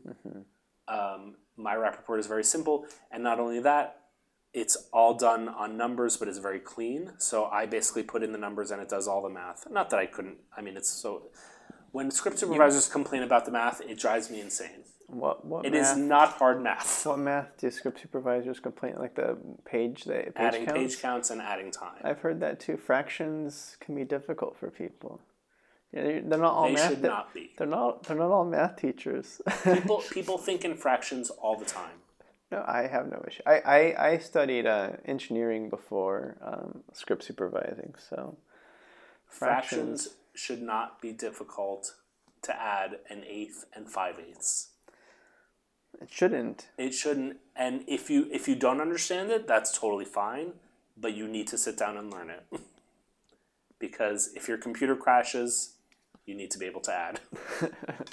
Add those fractions. I'm sorry. I'm sorry I'm being so tough on adding fractions. It gets really complicated. I'm just going to, it's like half jokingly here. It gets really complicated when you have 2 7/8 page plus a 1 3/8 page. For sure. Now I will say, like I said, I don't do it anymore because I have it all set up, including in my breakdown.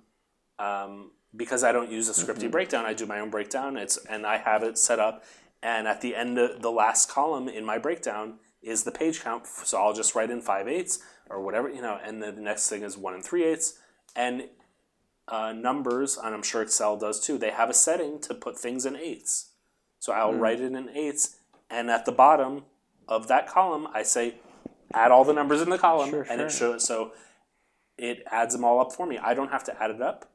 I do add up every day what we're shooting, because I go by my breakdown in the page counts for the end of the day. Oh, versus what the call sheet says. Yeah. Yes, because and the second ADs will use my page counts on the call sheet, unless something is really weird because we're shooting in parts or whatever.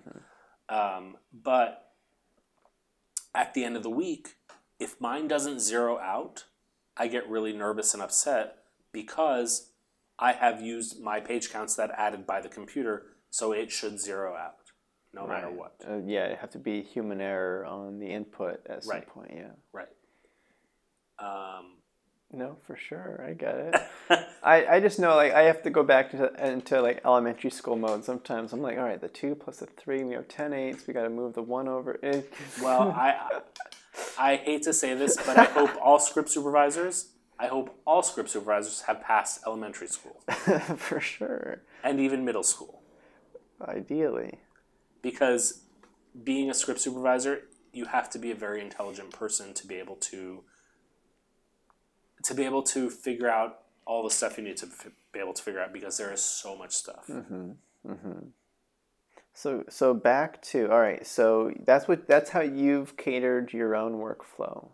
So Yes. when you say, let's say you have to get somebody to fill in for you for the day, and then you're calling somebody up you've never worked with, and they're like, and you ask, like, what's your preference on what they're working with? Is it Scarlet, Scripty? If they say pen and paper, do you get scared, or like, what's the? I don't know of any union script supervisors now that are pen and paper. I assume most are digital, or all the ones that would fill in for me are digital. Mm-hmm. If they were pen and paper, I would find that a little odd because, in general, you'd be like, why? exactly. Yeah. Because at the end, the thing that it helps being digital the most, I think, is the end of the day. You don't have to find a copier anymore, and you just send off the notes. For sure, that's the one huge benefit. Yeah, the scanning and stuff. I mean, that's so much extra time that you don't need. But because everything that I do is pencil and paper but on digital, sure, it doesn't matter to me what they do because the output of all of those systems is PDF. Mm-hmm. And that's all I need to add it into mine. Okay. And that's why it bugs me when people say, well, I need to find somebody that's scripty. Really? You're basically saying all these people can't work for you. Yeah, for sure. So I would never want to be in that position to tell someone, sorry, you can't do it because you're using a program that, I don't like scripty, but I don't care if you use it. Mm-hmm. I think the look of it, like my notes are way cleaner than what scripty looks like. But if you're happy with it, if that helps you, fine. I know people who love scripty, and they filled in for me before. Okay, so yeah, you don't. So there's from your perspective, because I was trying to see if you would take a side, but my side is that I hate scripty. Sorry, but it's not. You're not gonna keep somebody off your. Tim who filled in for me, he uses scripty. Yeah, and you get the notes. You're like, all right, sweet. These are it's fine because it's. Yeah, I do find the scripty notes are much more hard to read than if you're doing it as your own sort of make it neat. Yeah. Because it's uncustomizable. Mm-hmm. It's just like the big block there. Yeah. But yeah, people have filled in for me with scripty. People have filled in for me with Scarlet. I will say the one I do like the most of all the digital systems, and I think if I went digital to one of the systems, it would be this one. Is the Movie Magic one? Not movie. It's the one. I have it on my iPad. It's the one that started as a sound one. It's like some sort of Slate app or something. Yeah, Movie Slate. Sorry, yeah, Movie Slate. Okay. Yeah. That one is the most customizable and looks the most like what I do. Yeah. With my thing. The thing that I don't like about it is the lining, because and this is just a preference. It uses like all different colors, and I like everything to look sleek, and I feel like that makes it look very busy and harder to read. Movie Slate I think is a good one, and I suspect Scriptation is good. I have not tried it. Yeah, because I know like I had somebody reach out to me that was newer and wanted to just pick my brain a little bit, and they were asking about the apps too, and they're like, what are your thoughts on this? I've heard good things about Movie Slate, and I'm like, I have no idea what that is. Yeah, Movie Slate is it's very similar to just pencil and paper, but just all digital. The only one of the flaws of Movie Slate is that and this is true of all digital programs, because the way it has to create the files is very orderly, and so when you're trying to find something, the way to go back to something is a little bit difficult because everything has its place. Yeah. But look-wise, it's sort of the most natural one. Yeah. Okay. All right. And most sound mixers use Movie Slate, and so if there was a way to at some point sync that, would be great. Like so every night I do my circles with the sound mixer, and it would be great if we could just touch iPads and there you go. airdrop each other the But thing. but I don't use Movie Slate. But Yeah. But I think either Movie Slate or Scriptation are the two. That would be interesting. All right. So another thing I wanted, because I know back in the day when we would have the script supervisor meetups, I remember hearing you talk about your process with video feed. Mm-hmm. So I was curious on the evolution of that for yourself, on going from pencil paper in the early days to your process now, and so I think my process of video feed is probably different from most people. Yeah. It's still the same, and I think if I were on any other show, I would have to figure out a new process. So my process of video feed is I basically sit my computer by the monitor. You have your laptop. I have a laptop that sits by the monitor. I have a MacBook Pro, which has 2 inputs, and we use 2 cameras all the time. And so I have 2 Blackmagic mini recorders. And so my computer just takes in the feed of the 2 monitors. And then I use Security Spy. And so Security Spy has a setting where you can just take pictures. It just continuously takes pictures and saves them into a file. And so I have it set to take pictures every 2 seconds for both cameras. And so basically all day my computer is just taking in whatever the video feed is and taking pictures every 2 seconds. And if I need to check a picture, I do. Because obviously it's taking thousands of pictures, but after a very short period of time, I got very used to being able to find things very quickly. Because it's just an order of what you're shooting. Sure. And the most recent thing you're shooting, which is generally what I'm going to be looking for, is just at the bottom. And it's easy enough to start and stop the 2-second function. Like it's like, all right, roll, equivalent of like we're rolling. I let it. I don't even sit by the computer. I mean, it's just like if I'm watching the monitor, the computer is just like over here. Okay. And it's just rolling all the time. So even when set up, all right. Yeah. Interesting. Okay, so there's that. So when I work on a commercial, which obviously, like I said, I've done maybe 3 or 4 commercials my entire life, but I use my computer on the commercial. I don't do the iPad on the commercial. Well, I have. I've done. Generally on commercial, I use my computer because that way I just have it set to take the feed in directly, and I just use my computer because lining isn't as important on a commercial, and so that's the reason I use my iPad is because it's easy to line on an iPad. Okay. So how long have you been rolling with that? 8 years. Okay, so you have been doing that the whole time. All right.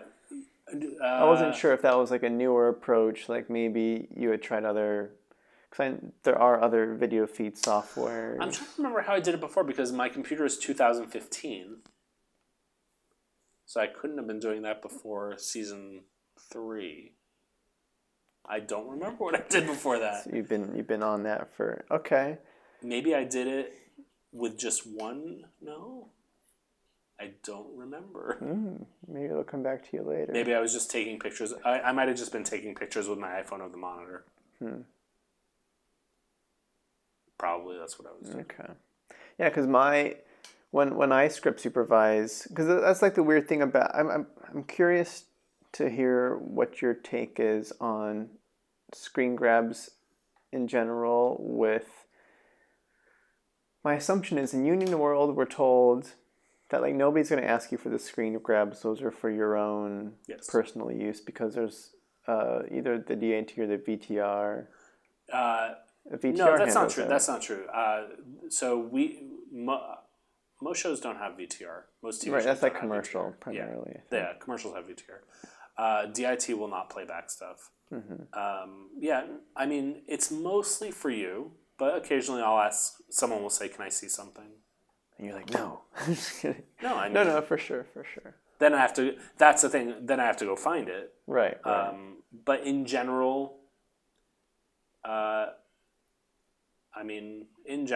nobody's going to, people don't generally ask to see something. I mean, they don't ask to see video. They want to see a shot or whatever. If they want to see video, they'd have to ask the IT. Yeah, because you also mentioned, of course, that everybody, for the most part, is on their A game and more experience. So it's not necessarily as reliant on you to cover their backs because they've already got their backs covered. I mean, in general, like sometimes in between takes when people are resetting or whatever, if I need to see something, I'll just look very quickly, and so sometimes I'll just quickly send that picture to my iPad and. It'll be available if anybody wants to see anything. But yeah, I guess one thing that I'm curious to get clarified for, I don't know, I guess like script supervisors just starting out that are jumping on sets where they're being asked for stuff that maybe they don't have a video feed going, or what the expectation is for a script supervisor on the. Well, I mean, I think the expectation is if you're not going to have a picture of it, then you need to know what someone did at some point. Which obviously, like I said earlier, it's impossible to watch everything.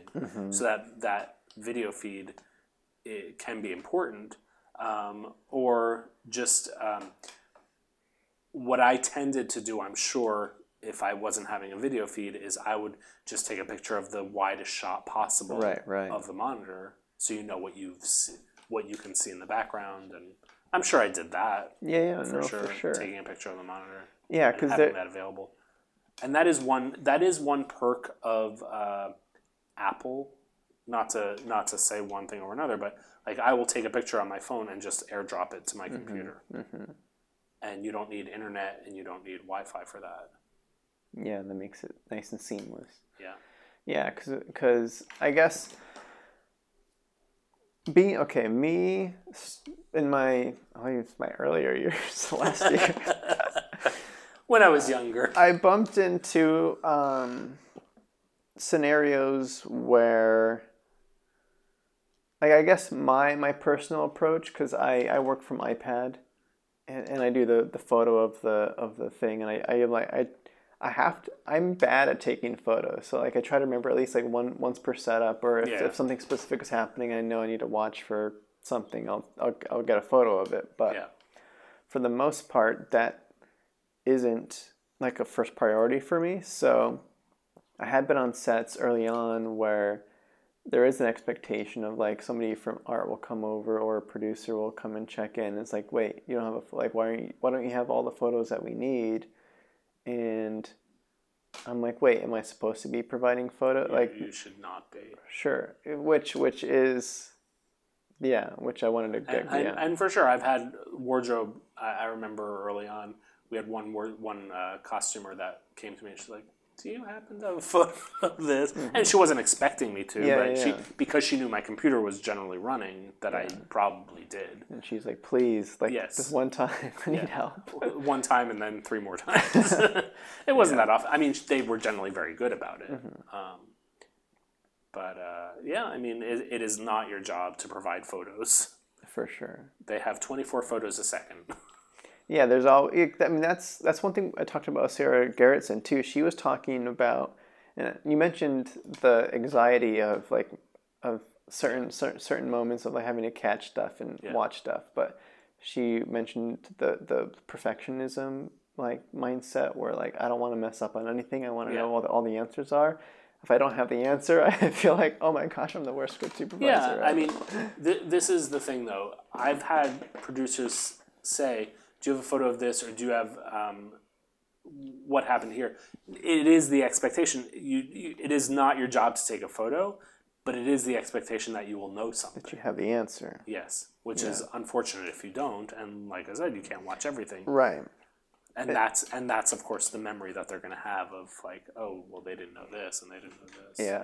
Yeah. Because I mean, again, Sarah Gerritsen mentioned a specific moment where she didn't have the answer this one time and she was freaking out. And they're like, don't worry, like we can do playback right there. It's fine. Like that kind of. Was it VTR or was it? I forget what the issue was.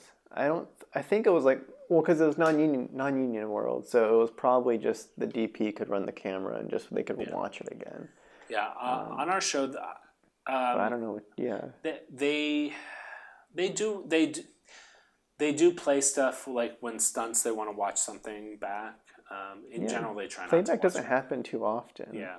But in that case, she didn't have the answer, and they were like, well, we can just go back and look. It's fine. Don't worry about it. It used to be like they used to.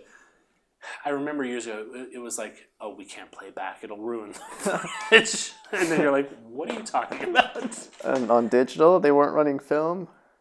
Because film's different. Well, no, they would never. You can't play back film. Yeah.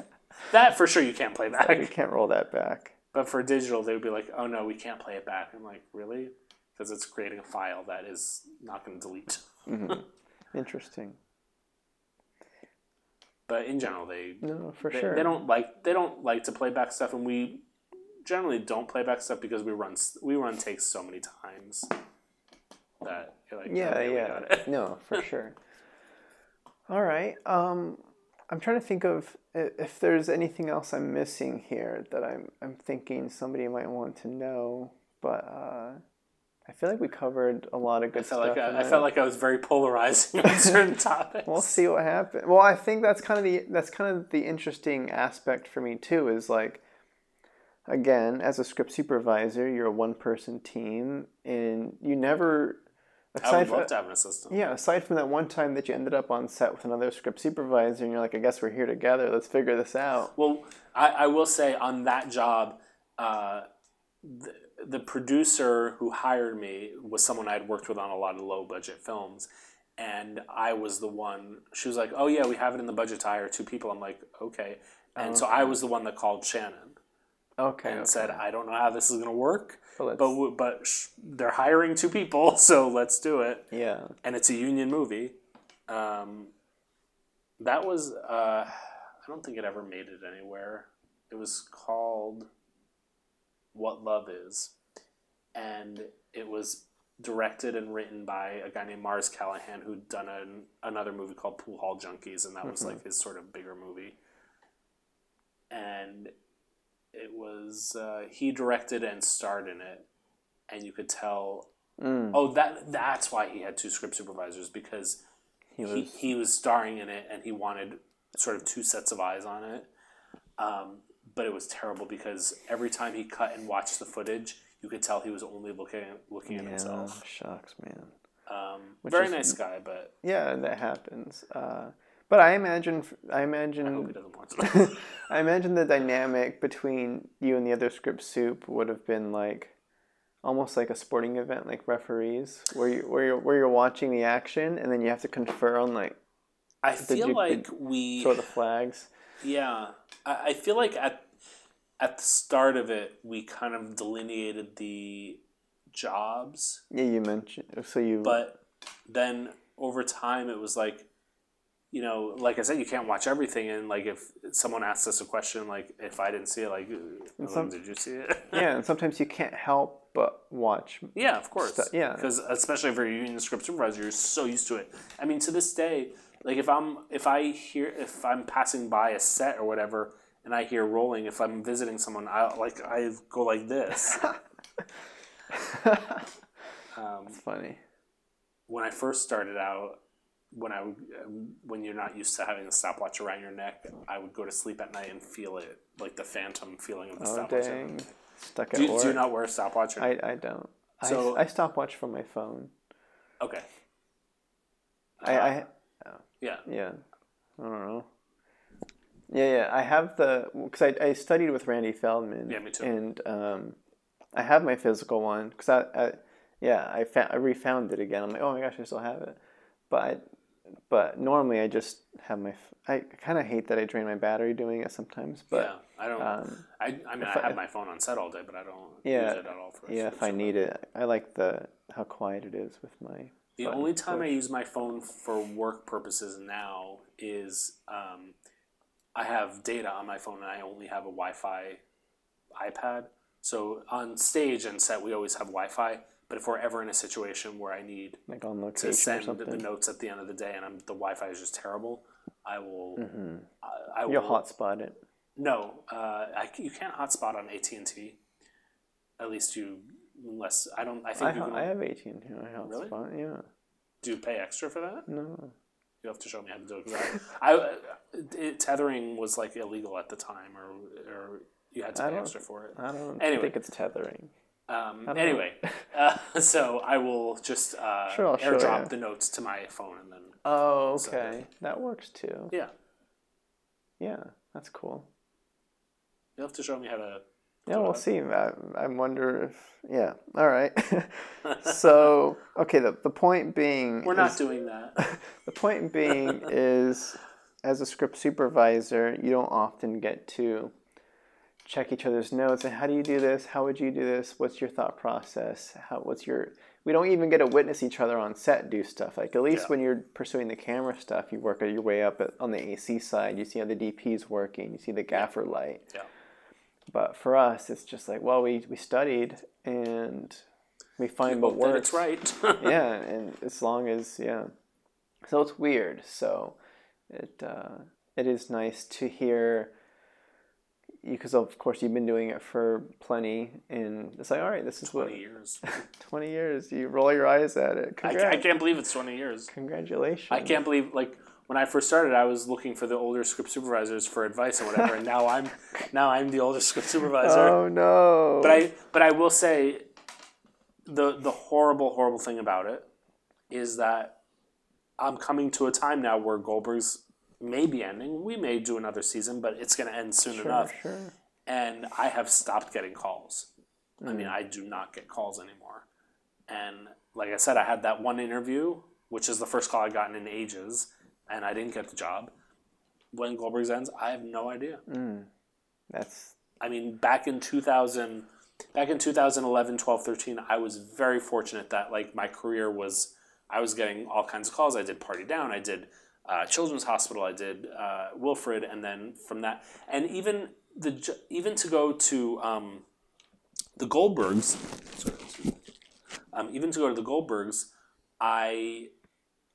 this is how I got the job on the Goldbergs.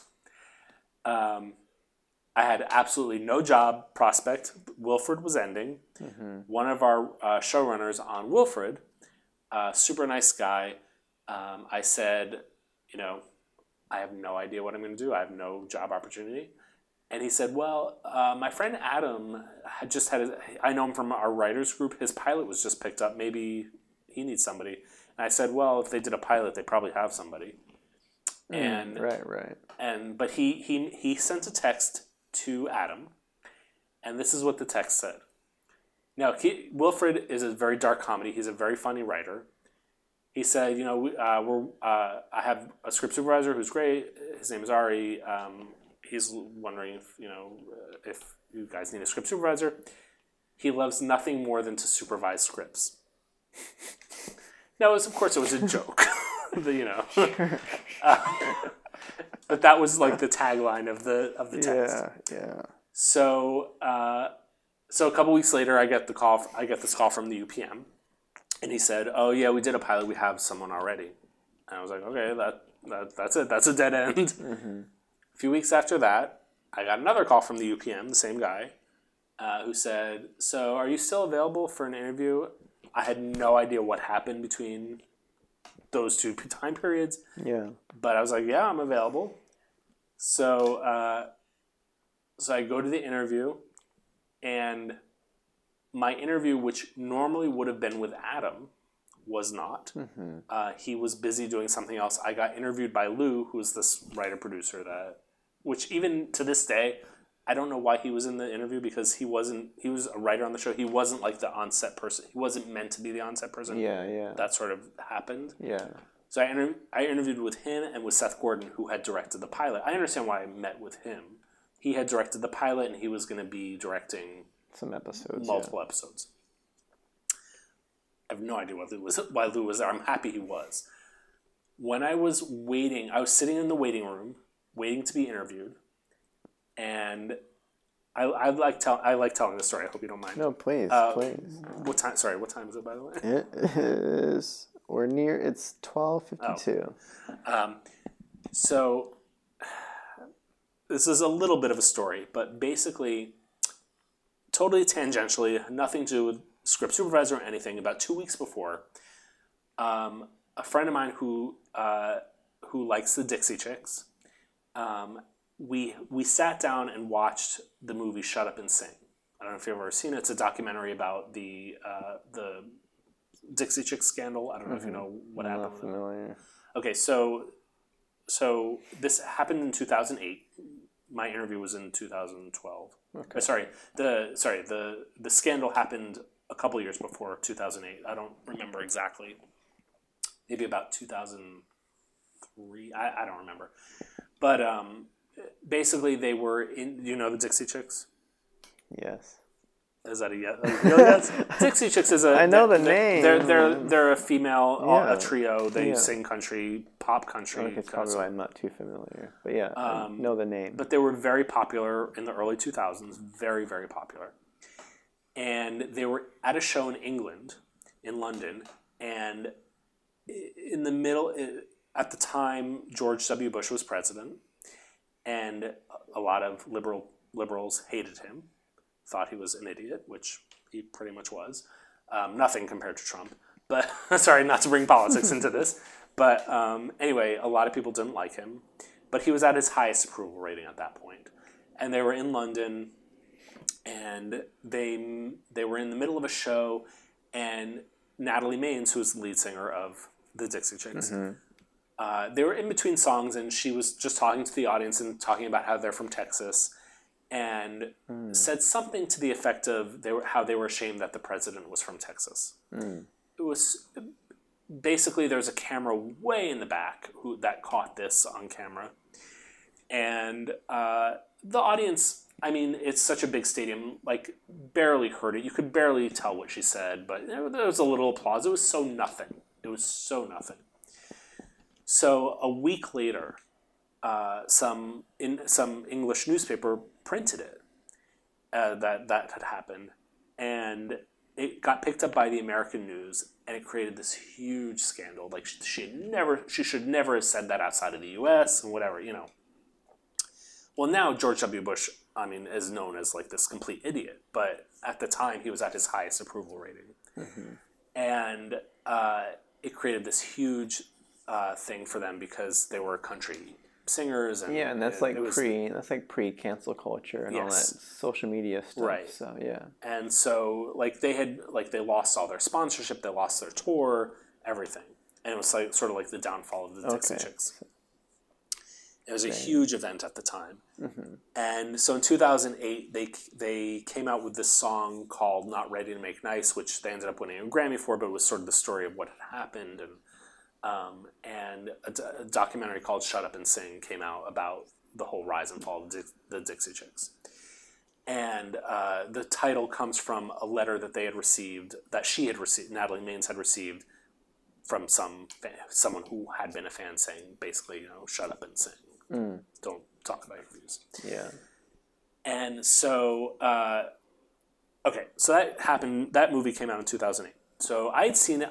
At the time in 2008, I knew the Dixie Chicks vaguely. I didn't really know any of their songs except a couple of them. But I was always fascinated by the scandal, and so I went to see the movie. It's a very good movie. I was taken by the fact that in this documentary, there's a camera way, way up in the audience that catches this moment. Now, the rest of the documentary, you understand that they were filming, you know, what's going on, what happens to them. But it's very fortunate that they have this one shot, because you need that one shot. You need to see the impetus of how it all started. And again, it's so nothing. And it grew into this huge, huge event. And I always thought, even at the time when I saw the original movie, that it was very fortunate that they had this shot. Because without it, you have no movie. And so in 2012, 2012 or 13, when I interviewed for the job, about 2 weeks before, totally coincidentally, a friend of mine who loves the song Not Ready to Make Nice, which was born out of this event, it was like one of her running songs. You know, she's a huge runner.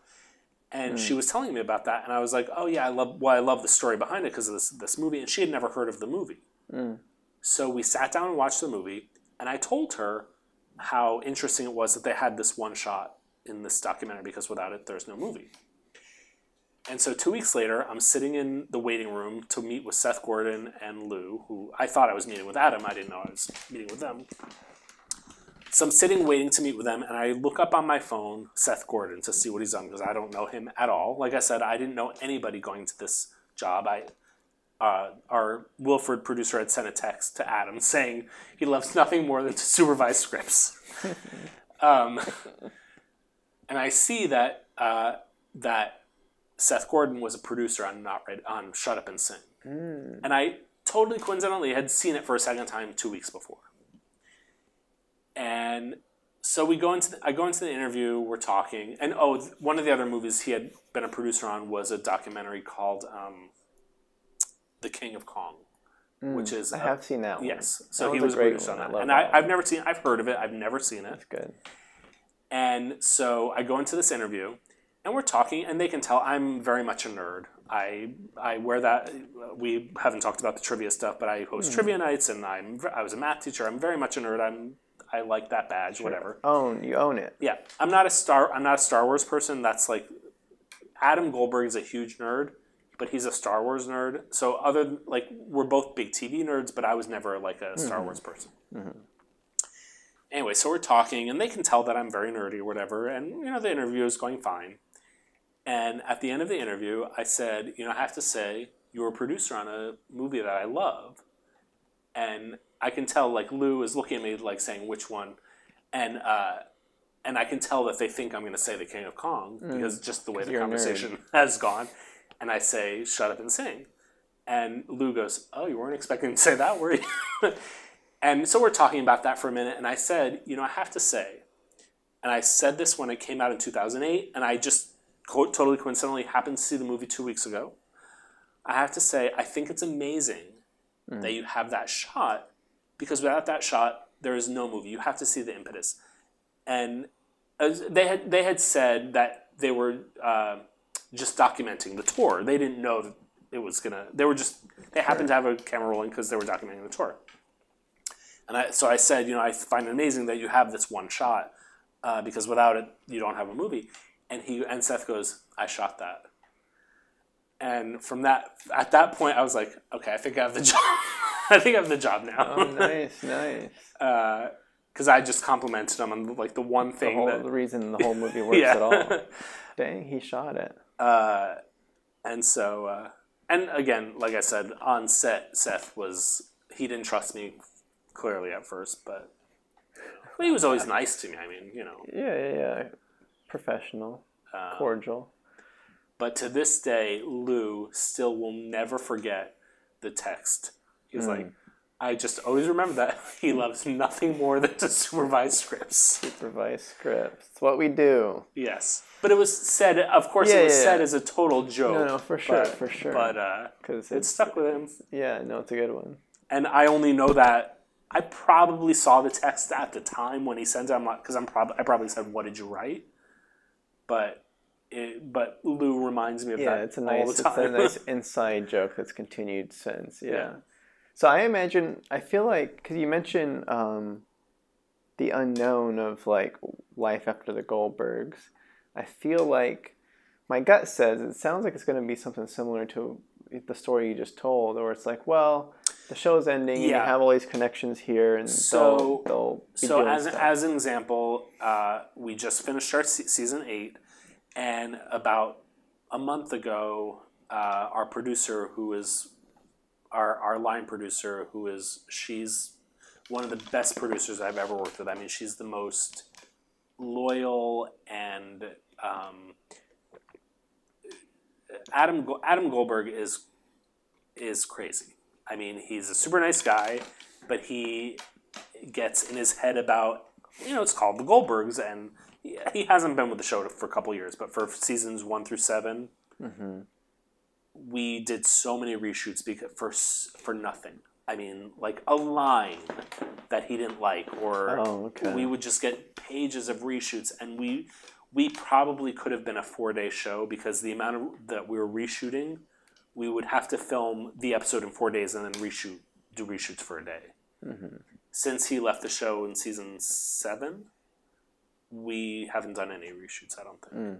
And the majority of the reshoots that we did were so nothing. I mean, like, just so unnecessary.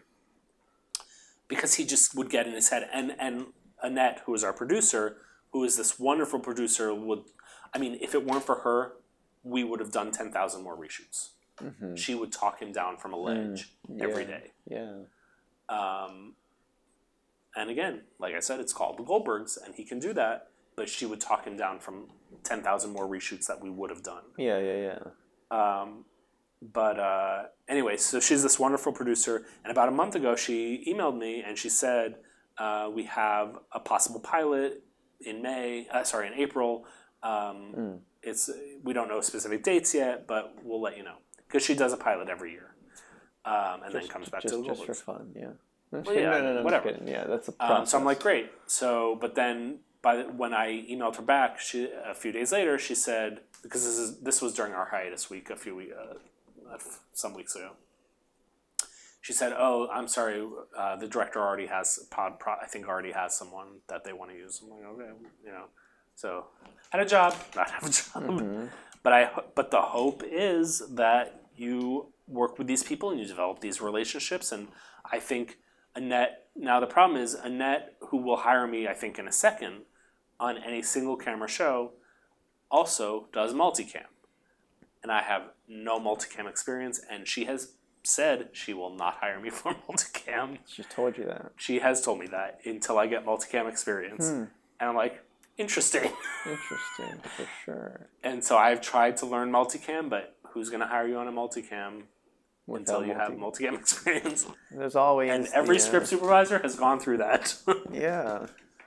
What's the main concern between jumping between single and multi? It's just the whole workflow? The whole workflow, yeah.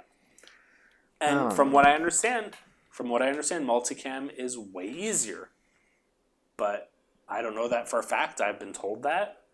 But I don't know the workflow. And I've tried to learn, but who's going to hire you without doing it? Yeah. I understand with single cam, like you get started in these low budget, 2-day films or short films or whatever, and you learn the workflow. Whereas multicam, there's no low budget college student doing a multicam. I've been on some crazy multicam indies. I will say it's going to be different than I did that multicam, that film with the dual script supervisors that was filmed like a multicam. We did not script supervise it like a multicam. Okay. I don't think. I don't know. I guess we sort of did a hybrid. I guess there's a difference between shooting with multiple cameras and multicam show. Yes, there absolutely is. Different. Yes. Yeah. We shoot with 2 and 3 cameras all the time in Goldbergs. Yeah. It's just a different workflow, and there's the expectation of the notes is different. The notes are done differently, and the expectation of the director and producers is different. Okay. Dang. Yeah, it's because you have multiple cameras in a proscenium. Mm-hmm. It's not so much about coverage; it's more about the lines. But the expectation of continuity is still there, even though you're running takes that are much longer. Yeah, that's interesting.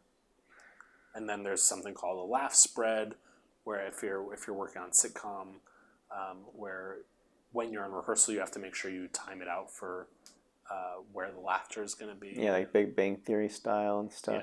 Yeah. So that, like, from what I don't remember the exact timing, but like Big Bang Theory laugh spread is going to be way different than a show that's not funny. Right.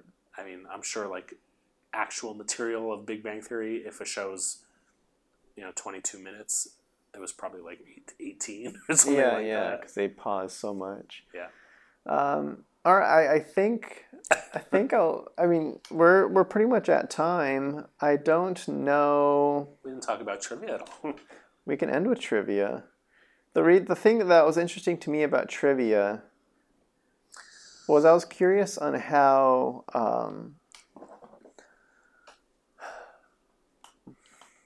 what trivia does for, like, if you also host. I have a game tonight. You have a game tonight? Yeah. I have 6 games this week. Oh, dang. All right, you're professional in trivia. Oh yeah, it's become Yeah. it's become a second business. Really? Yeah, I mean, it's not it's not lucrative enough to be a full-time career. Sure. It's just like a fun side thing. It's a side gig that's getting more frontal and more frontal, especially during hiatus times. Dang. All right. So what does that entail? Like people know you're trivia guru, and you have Yes. kind of like games set up, and you. Yeah. So, unfortunately, during COVID, it has made me prosper, and I hate to say that I prospered during COVID, because so many people are not. Yeah. But basically, before COVID, I had a small side gig called Superscript Trivia that I would go and do like a birthday party, or run a trivia game at a birthday party or a game night. I did like a wedding the day before a wedding for all the out of town guests. I ran a trivia game because they needed activities. Yeah. And that was probably once every 4 months or something that I would do something. When COVID happened and nobody was leaving their house, I went virtual. I took it virtual, and I figured out the best way to do a pub trivia game over Zoom. And I ran a couple games for some different people, and it has skyrocketed. And so I've done, so many companies are so tired of the cocktail hour where their employees are just on Zoom having to talk to each other.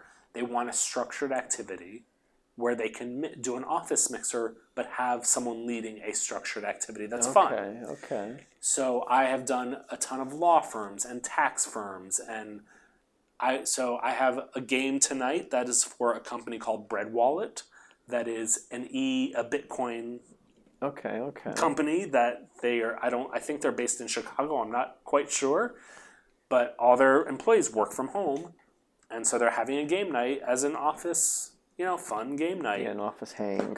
The new age. This is my second game for them, and it started because one of the employees was on a game night for a birthday party, and she was like, "Oh, this would be fun to do for my office," and so this is my second game with them. I do a ton of games for a company called Epic, which they're based in North Carolina. They're the company. They're the video game company that makes Fortnite. Epic Games. And I've done probably 10 to 15 games for them. And every time I'm like, is this going to be a repeat group? Because I need to know, because I have material. Right. I have enough material for many games. It's just if I'm going to have new people, I want to use repeat material so that I'm not exhausting all my material. And most of the games are new games. I mean, this is a huge company. So they have many employees. They have thousands of employees. Yeah. And so I'm doing a game for 30 people, and the next time I'm doing another game for 30 people, it's completely different. It's a different group. Because they have a morale office that this woman in the morale office, when she tells them, "Oh, I have a guy that does trivia games," and they're like, "Okay, great," and she'll tell me, "Okay, this is a new group. This is a new group." And that's her sole job, is morale for the company. Right. So that's awesome. And it's gotten so big that I've had to hire hosts, independent hosts, because especially at Christmas in December, at that time of year when everybody wanted office parties for the holiday, one week I had 11 games, and so and everybody always wants a Thursday. I don't know why, but Thursday is really popular. Getting people pumped for we're getting close. Yeah, exactly. So if I would have a game at Thursday at 4, then I needed to hire someone else to run the same game for a different company at 4, and so I have two regular hosts that I use, and then a couple other, and they're just freelance hosts. And yeah. So what's your favorite part of running the trivia side hustle? Knowing the answers. No, the Alex Trebek effect, right? No, when I ran a game for the writers of what's the name of the show? Rick and Morty. No, similar. Not Family Guy, but American Dad. Okay. So it was all the writers of American Dad, the creator of American Dad, not Seth MacFarlane, but one of the probably creator who went to the producers to pitch it. Sure. And it was like 20 people, and when you have like a game night where they're into it and they know the answers, but they have to really work with a team to come up with the answers. It's great, and I've done it so often now. I get the same wrong answers and the same right answers, and and I know what to say now that will make people laugh, and Yeah. So, because I think about myself a little bit because I think about myself all the time. Because back in at the end of college, I forget. I think it was 20. I was turning 25, I think, and maybe it was 23. It was like the age of like I had made the decision that I wanted to like embrace my inner kid and forget trying to be an adult. Like, just let's have a game night and let's have fun. Forget, like, I'm just gonna have like Pokemon plates and whatever. And I had a friend bring over Twister, and like we played Twister and stuff, and it was like super fun, and everybody bought into it, and it was super cool. And then I think the following year I made a year commitment of like every month I want to host like some sort of game night event. Yeah. And I really enjoyed bringing people together and having people buy into the whole thing. Like when you said when people are taking this trivia seriously and they're actually trying. Yeah. And, like it's. And then my headline event, like the headline event of the night, was a Twister tournament. So people kind of knew that, like, all right, this is gonna be interesting. So I did that for the whole year. I did 12, and then I sporadically kind of that died off, and I killed that. But regardless, being a game night host is a very specific thing. I don't know if you have. I'm assuming that you've also hosted game nights that are non-trivia, or if trivia's like if you do board game stuff, or if you. I'm sure I have. I've been part of game nights like that. I've had game nights where, like at Thanksgiving, we always do games after, but not specifically. But when you're hosting, trivia is your preference. Yes. When I'm playing, my preference is taboo. Taboo. Yes. Okay. Or balderdash. Taboo stresses me out, man. It can, yeah. I can tell you a big debate I had one night on a taboo game, and I won't tell you what side I was on. Okay. There's only one right side, I think. So all about polarization today, huh? Yes. So the card, you remember how taboo is played, where it's the word on top and the words you can't say below. Yes, you have a timer. And so the word on top was JOB. Okay. And the words below were like career, money, etc., whatever.